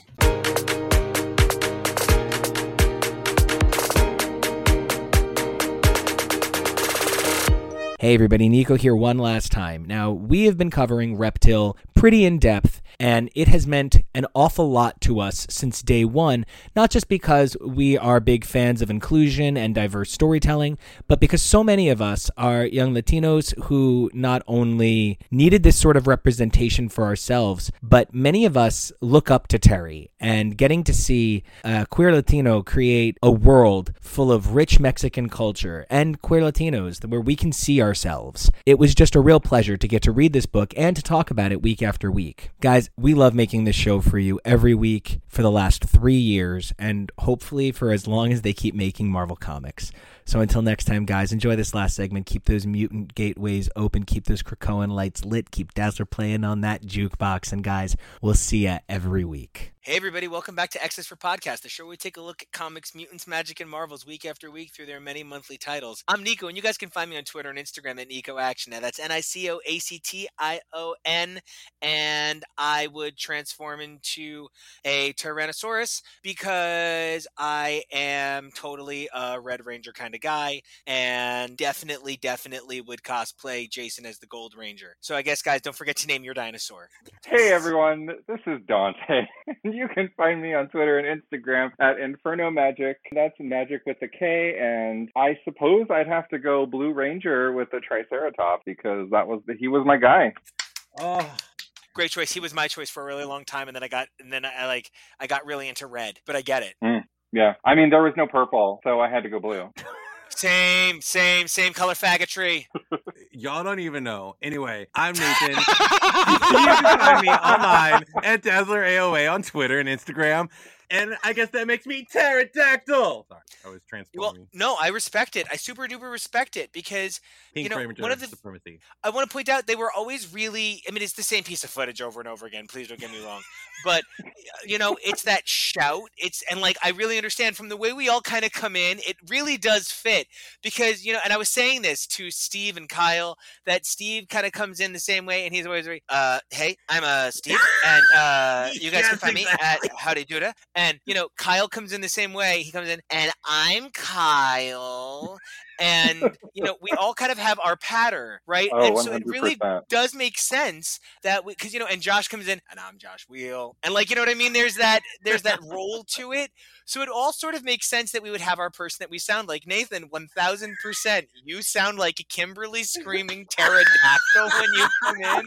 You're just Absolutely. and I'm Nathan! And it's so palpable that there's, and Triceratops kind of like Triceratops. It's very, and maybe it's Triceraverse. I'm not here to judge. And I'm Dante, a Triceratops. Right? You come in kind of the same way, you're like, I'm Dante, Triceratops, right? And I kind of come in like Tyrannosaurus, you know what I mean?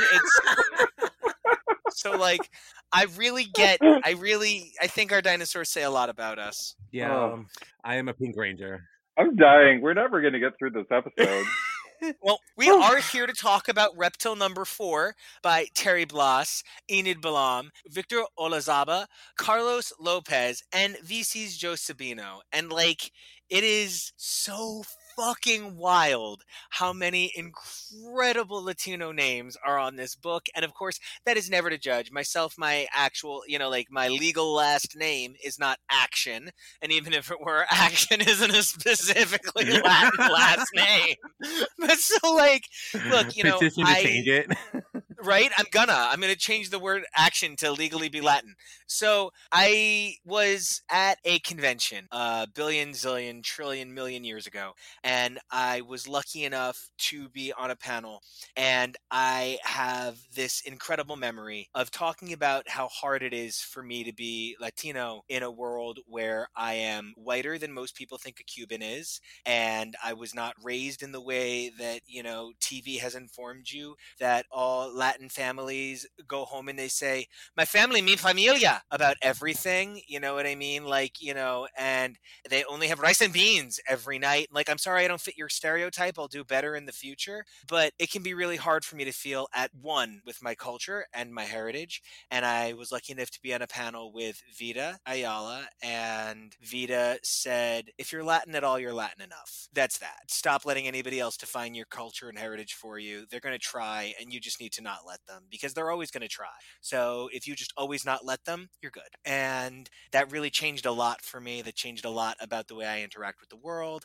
I started saying in the course of making this show that I was a proud Latino. As a matter of fact, I can even document the episode of The Change. So I feel as though Reptile kind of came into his own as a Latino character as well.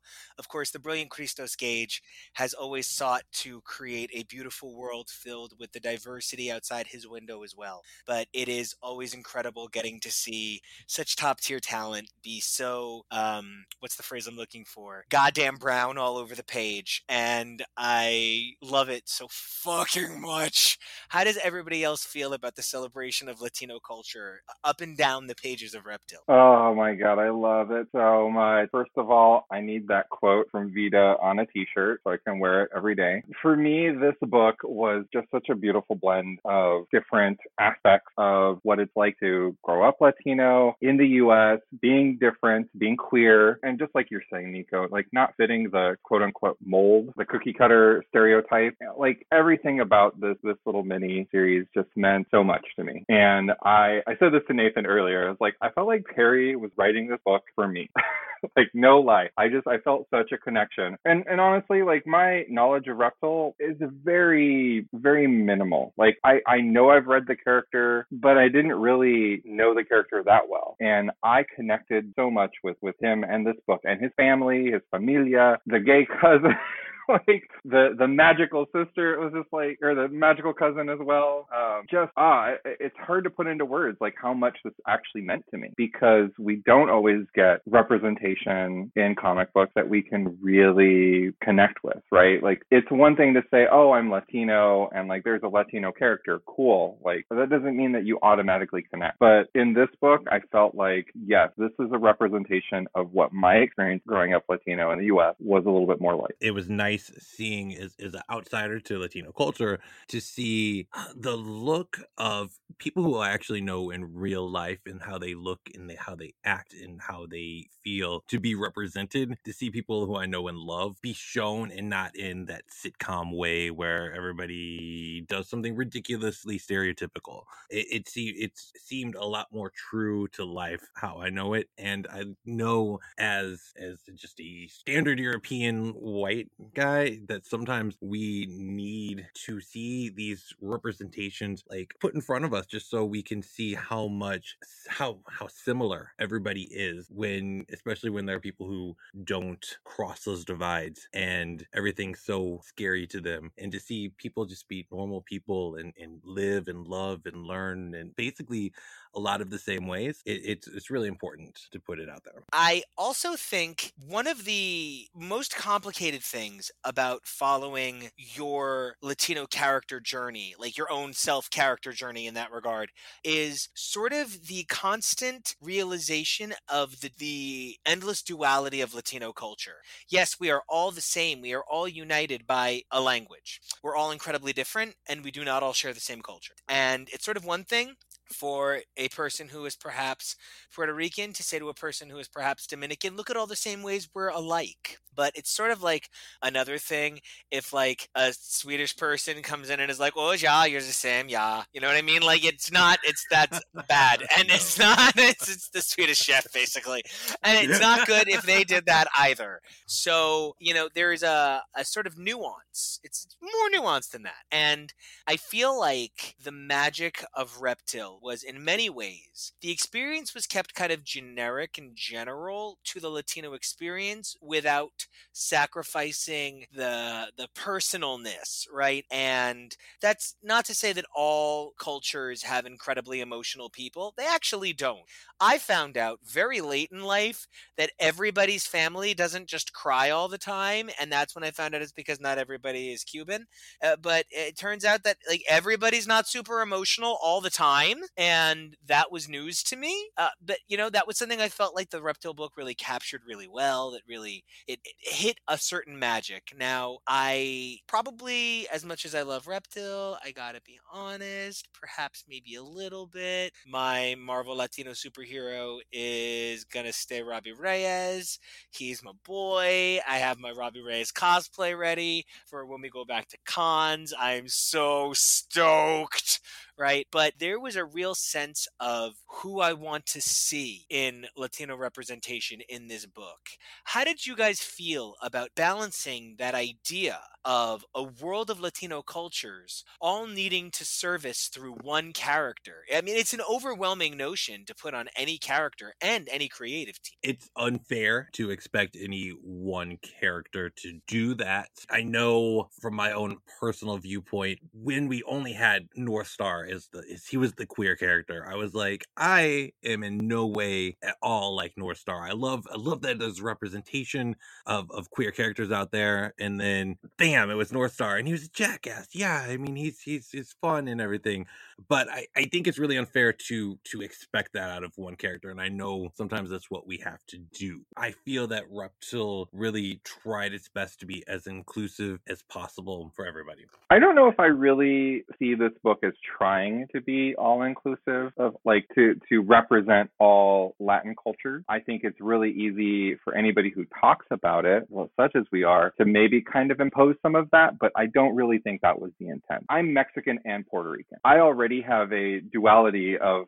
Latin cultures coming together, and so my experience is always still going to be different from anybody who might just be Mexican, might just be Puerto Rican, or is Cuban, Dominican, whatever it is. I mean, immediately, like, there's no way that any one thing can truly represent someone like me in that sense, right? Because I'm not one thing. And I think with this book, like we're really getting a strong representation of Mexican culture with the discussions about the Aztec and that influence in the name of the dinosaur that Beso's parent discovered. So for me, this book it's celebrating one piece of Latin culture. And I don't think that it's meant to represent all Latin cultures, but I still think that a variety of people, either from Latin cultures or not, can still enjoy, appreciate, and celebrate that. And I think that's what the book does for me, is it's celebrating that the differences and the things that make us similar? I think it's that search for a beautiful individuality that made this book sort of transcendent in a unique way. Now, I'll be honest, as big I am a fan of both the creative team and this title,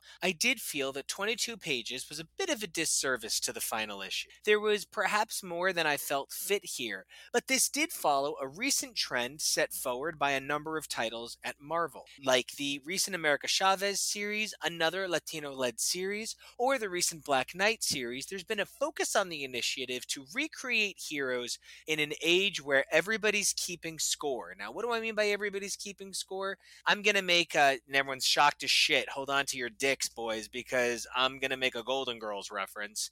But in the early days of Golden Girls, there was no, I'm going to pull that episode up on Netflix. There was no, I have access to that episode on DVD. There was, if that episode hit cultural significance at 100 episodes, 5 seasons, and an arguability for cultural importance, that show could enter reruns.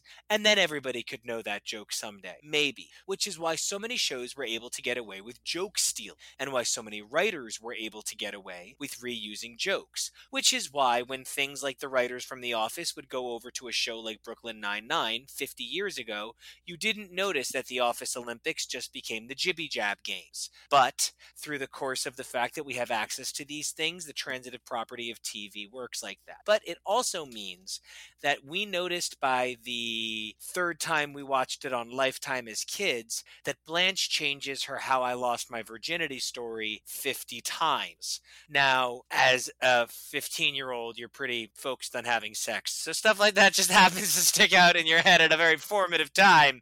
But I bring this all up because there was a really dark period of time for comics where the canosity of something didn't matter. And I don't mean that in a way where like, no, I'm a canonista and you gotta hit my point and you gotta always count every story. No, more like there was no penalty for bad writing because it just got ignored. And I feel that because of that, I have a natural resistance to sort of the open-ended miniseries finale. There is something to me that feels perhaps incomplete about this sense of, well, that was a fun adventure. I wonder what comes next. I do want to know what comes next. Now, all said and done, not jumping the gun in any way, I felt like by the end, I didn't have all of the answers I wanted, but I did have a few I needed. For me, I know an understanding of Beto's power, especially in regard to his family, was super essential for me loving these individual 3 characters of his young family. What answers did you guys feel this issue paid off, and were there some that you found yourself longing for at the end of your 22-page funny book? For me, I think the most important part to think of, and I had to reread the whole mini to catch all of the beautiful pieces that were laid out, but at the end when Beto gets control of his power, the first 2 dinosaurs that he turns into, the first one is his mother's favorite dinosaur, the one where they go into, you know, how it's an Aztecian name. Quetzalcoatl. Quetzalcoatl, thank you. He turns into his mother's favorite dinosaur, which is beautiful when that's the first full dino's transformation, especially recently, that he's been able to transform into and have full control of his power. So it's like a really beautiful moment that that's his mother's favorite dinosaur. And the second smaller one is the one that Julian kept trying to get him to tell him to turn into. So I was like, oh my God, this is so beautifully laid out. Like the whole, everything's there on it. I love that. Absolutely would love to know more of, you know, and I loved the whole arc of Enrique, the street vendor. Like that was amazing. I want to see more of him show up. And I also loved Julian being able to, through Eva, get an item of power and become a hero of his own, and being able to not just emotionally uphold his role as a hero, but to be able to step in and feel physically able to fight as well. I would have loved to see more of a resolution to some of the lingering questions, like what happened to that old guy from issue 3 that, you know, he was taking the place of, and like what's the real story with the Dino Queen? For me, I think what we got in the story, or maybe what we may have expected, was a reunion with Beto and his parents. And instead, I think we were led on a journey of family, and that family is important, and it comes in different variations. And while, yes, it might include your parents, but it also can include your cousins, your abuelo, your tia, and then even people from the community, people who just take care of each other. And so I think it really touched on the theme of family, which I think is what I at least would have expected going into it, with kind of the premise that was set up. And even though we didn't get the resolution that we, again, may have been led to think that we would get ultimately, we got a richer story of family and a deeper understanding of the character and the lore, right? The mystery behind where the power comes from. I think sometimes we get left with these setups at the end of a mini, and it could be that maybe there is a plan to continue that story, and that would be my hope. But I think we know that nothing is guaranteed at this point. So it's almost like we've kept the status quo, but we've enriched the character. And I think that still ends up being a pretty wonderful and successful story. Understanding, knowing, and learning to love the character and giving them a really firm structure with their family and grounding them. I mean, Beto to me feels like he knows more of who he is as well at the end of this. And I think that only allows the character to move on to other stories and hopefully continue to grow. I kind of love the fact that he didn't get reunited with his parents, because to have his parents be reunited with him would be too much of like a fairy tale comic book ending. And unfortunately in life, you don't always get that. It seemed much more realistic, and it really made me feel and see the importance of the other family that he has that has stepped up for his parents and his cousins who are his surrogate siblings. And it just really shows the importance of that support system. And absolutely, yeah.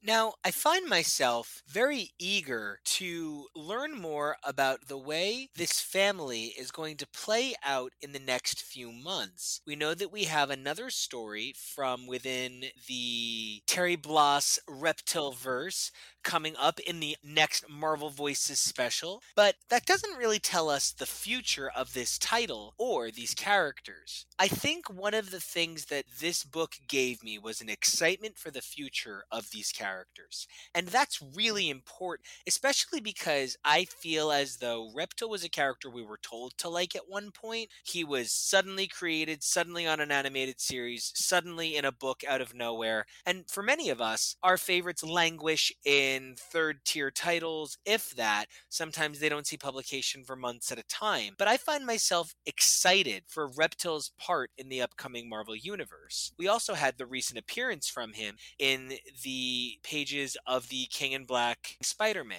It makes me think that perhaps Reptile is in a position to appear more throughout the Marvel Universe. Dante, how do you feel about the recontextualization of, and I mean, I'm possibly going a little too far here, but they kind of played Reptile up in many ways as, you know, the young, exciting Latino character, and then when it didn't happen, they just sort of dropped him. And as a Latino, I think we can agree that we've seen that happen before. Oh, look, diversity. Oh, it didn't work. Bye. How do you feel about this open arms chance the Marvel Universe is giving this young character in the way that he represents so many Latino kids that came before him? I mean, I feel great about it. And honestly, I think what we're seeing, and I mean, I can't even tell you how far back this might go, but I think we're seeing a lot of creatives coming on who read these characters as well and probably fell in love with them and said, hey, why isn't this character a bigger deal? I want to use them. I want to make them. I want to give them the prominence that they deserve. I want them to have that chance and their moment in the spotlight so that more people can appreciate them. And to me, it makes perfect sense. It makes sense in a day and age when people are paying attention to the diversity that we're being exposed to. And there is a conscious effort to make sure that we're showing a variety of folks and backgrounds, skin colors. I'm excited for it. That's probably like one of my standard quotes on the podcast, but I am legitimately excited for this, especially as a person of color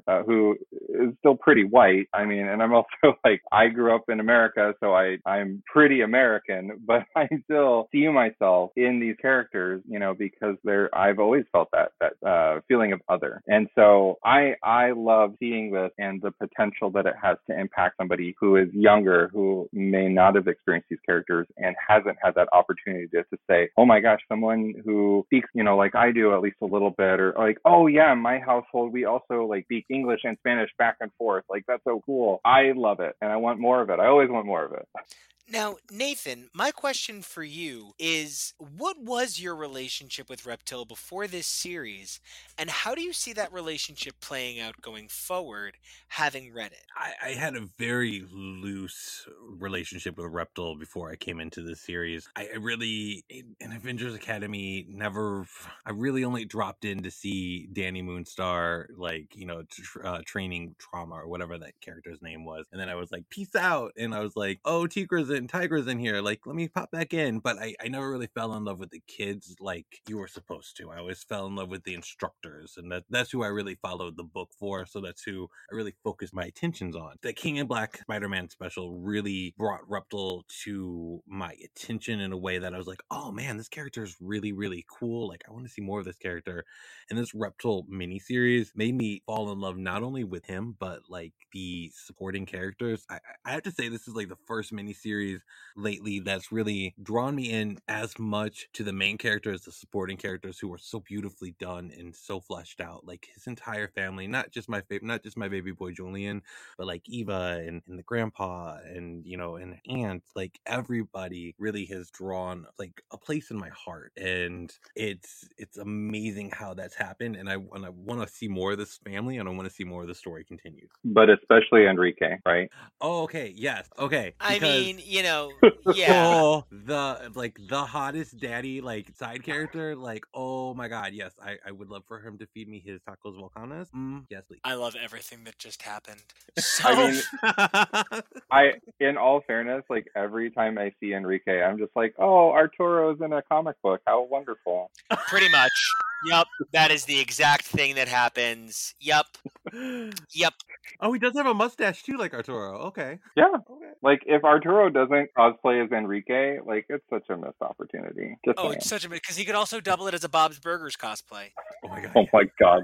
Oh my god. I can't even. I'm super delighted right now. So now let me ask you guys, where do you hope to see Beto a year from now? I wouldn't want to see him on a team book as much because we would lose this amazing supporting cast of characters. I would love for enough sales for a solo series to go on and continue with the same amazing team, because not only Terry Blass on the writing, but like the art and the colors and the lettering, it all works so well together. Like, I just want to see it continue. Dream series, I'd love maybe trio series of Reptile and his cousins. So that would be the dream series. It would be great to see more of Reptile for sure. I mean, at the very least, I want to see Reptile in comics a year from now. I don't want it to be a one and done and we move on again. I feel like the character has a lot to give. And I think that, I mean, for me, when I read this, sometimes you can really tell that a creative team, cares and loves the characters that they're writing and drawing. And this is one of those cases. I get a strong feeling of that. And so I hope that, I assume Terry has lots of plans, and I hope that Marvel gives him the opportunity to enact those plans, because I don't think that Terry is done with this character. And, I really hope that's the case, but I maybe hope for it in a way that's different than some of the other things I've heard suggested. I think that with Champions ending and a big focus on the Young Avengers and Runaways ending, there's a lot of opportunity to maybe reform the power structure of the Marvel Universe Kids rung. I'm not saying shake stuff up so that it's unrecognizable, but perhaps it's time that we can have two different sets of Young Avengers, because there's really two different sets of Young Avengers. There's the classic Heinberg-Chang Avengers, as well as the updated Gillen McKelvey Young Avengers. So I think I would love to see Reptile on some sort of Young Allies team that forms out of the loss of so many other teams. Now, I'll be honest, while this was definitely not my first Terry Bloss comic, It was my first comic for a number of these creatives, and there was something that I thought was unique about this story, much in the same way we acknowledge that one of our favorite things about America Chavez made in the USA 1 through 5 was that the amount of Latina hair that was like actually like different texture Latina hair was amazing on every level. I actually was blown away by how everybody looked Latino in this book. It was surreal. I'm so used to white faces colored kind of orange and being told we're at El Barrio, you know, on the other side of town by where there are still railroads for the tracks. So I was, you know, and that's sort of like Daniel Acuna kind of way, you know what I mean? Like, so I was really blown away by the individuality of the expression of unique Latin features in each of the characters. So few of these characters had established identities prior to this series. So that really put all of the heavy lifting on Enid Balam's pen to do all of the creation outside of Reptile. And with the amount of unique storytelling that Terry put into this story, that wasn't an easy feat for, as far as I know, a creative team that have never worked for this editing house before. How did you guys feel about the individuality of the art? I don't think this looked like any other Marvel book on the stands. No, I think you're absolutely right. I mean, honestly, you hit the nail right on the head with this one. It's really easy to kind of go, oh, who is that character supposed to be? Like, no, with this, it's super distinct. You can tell from the body language, the face. These are fully fleshed out characters, individuals. You can see that so clearly. And yeah, even in these crowded scenes, like, you get a strong sense of we're in a neighborhood where there is definitely more people of color. I think that, again, there was a certain amount of care brought to this book. And I think that's another example of where that care was really shown. The most amazing thing about the difference in the art style for this book to me was it felt like a cross in the best way between some of the more care and experimental things you can do in a more indie book with a big Marvel book. So you had like the big expansive hero fights, but you were able to see a lot more of the slice of life pieces too. If that makes sense what I'm saying on that. When you say like, oh, it's not like it was like an indie book, I mean it in the best way. It took all of the best parts that we love out of independent comics and merged it with the best part of superhero comics. I think one of the things that most defines this title for me, as I look back on the 5 issues of Reptile, is that at the end of the day, this book was about an underdog. And the fact that the book came out at all, being by so many independent artists, really resounded with the book's can-do spirit. I really hope Marvel continues to make such brave choices as to put the voices of the book in charge of the book like this going forward. Do you guys have any final thoughts as we take a look back on 4 issues starring one of the most unlikely heroes for the Marvel Universe to pull back out of obscurity, but one of the heroes we're most grateful for? It's a real testament to the way that the teams all come together, that the hero of the story, even though sometimes I would get distracted by the hot street vendor or like my precious baby Julian, who like nobody had ever about to hurt, but like the main story, the main character really went on a real heart-wrenching journey of not only like acceptance of his powers, but, you know, discovery as to who he was as a character. And I think it really turned out a lot better, and the character turned out stronger because of this miniseries, unlike some of the other re-envisionings that have happened lately. This character really came out stronger and more realized.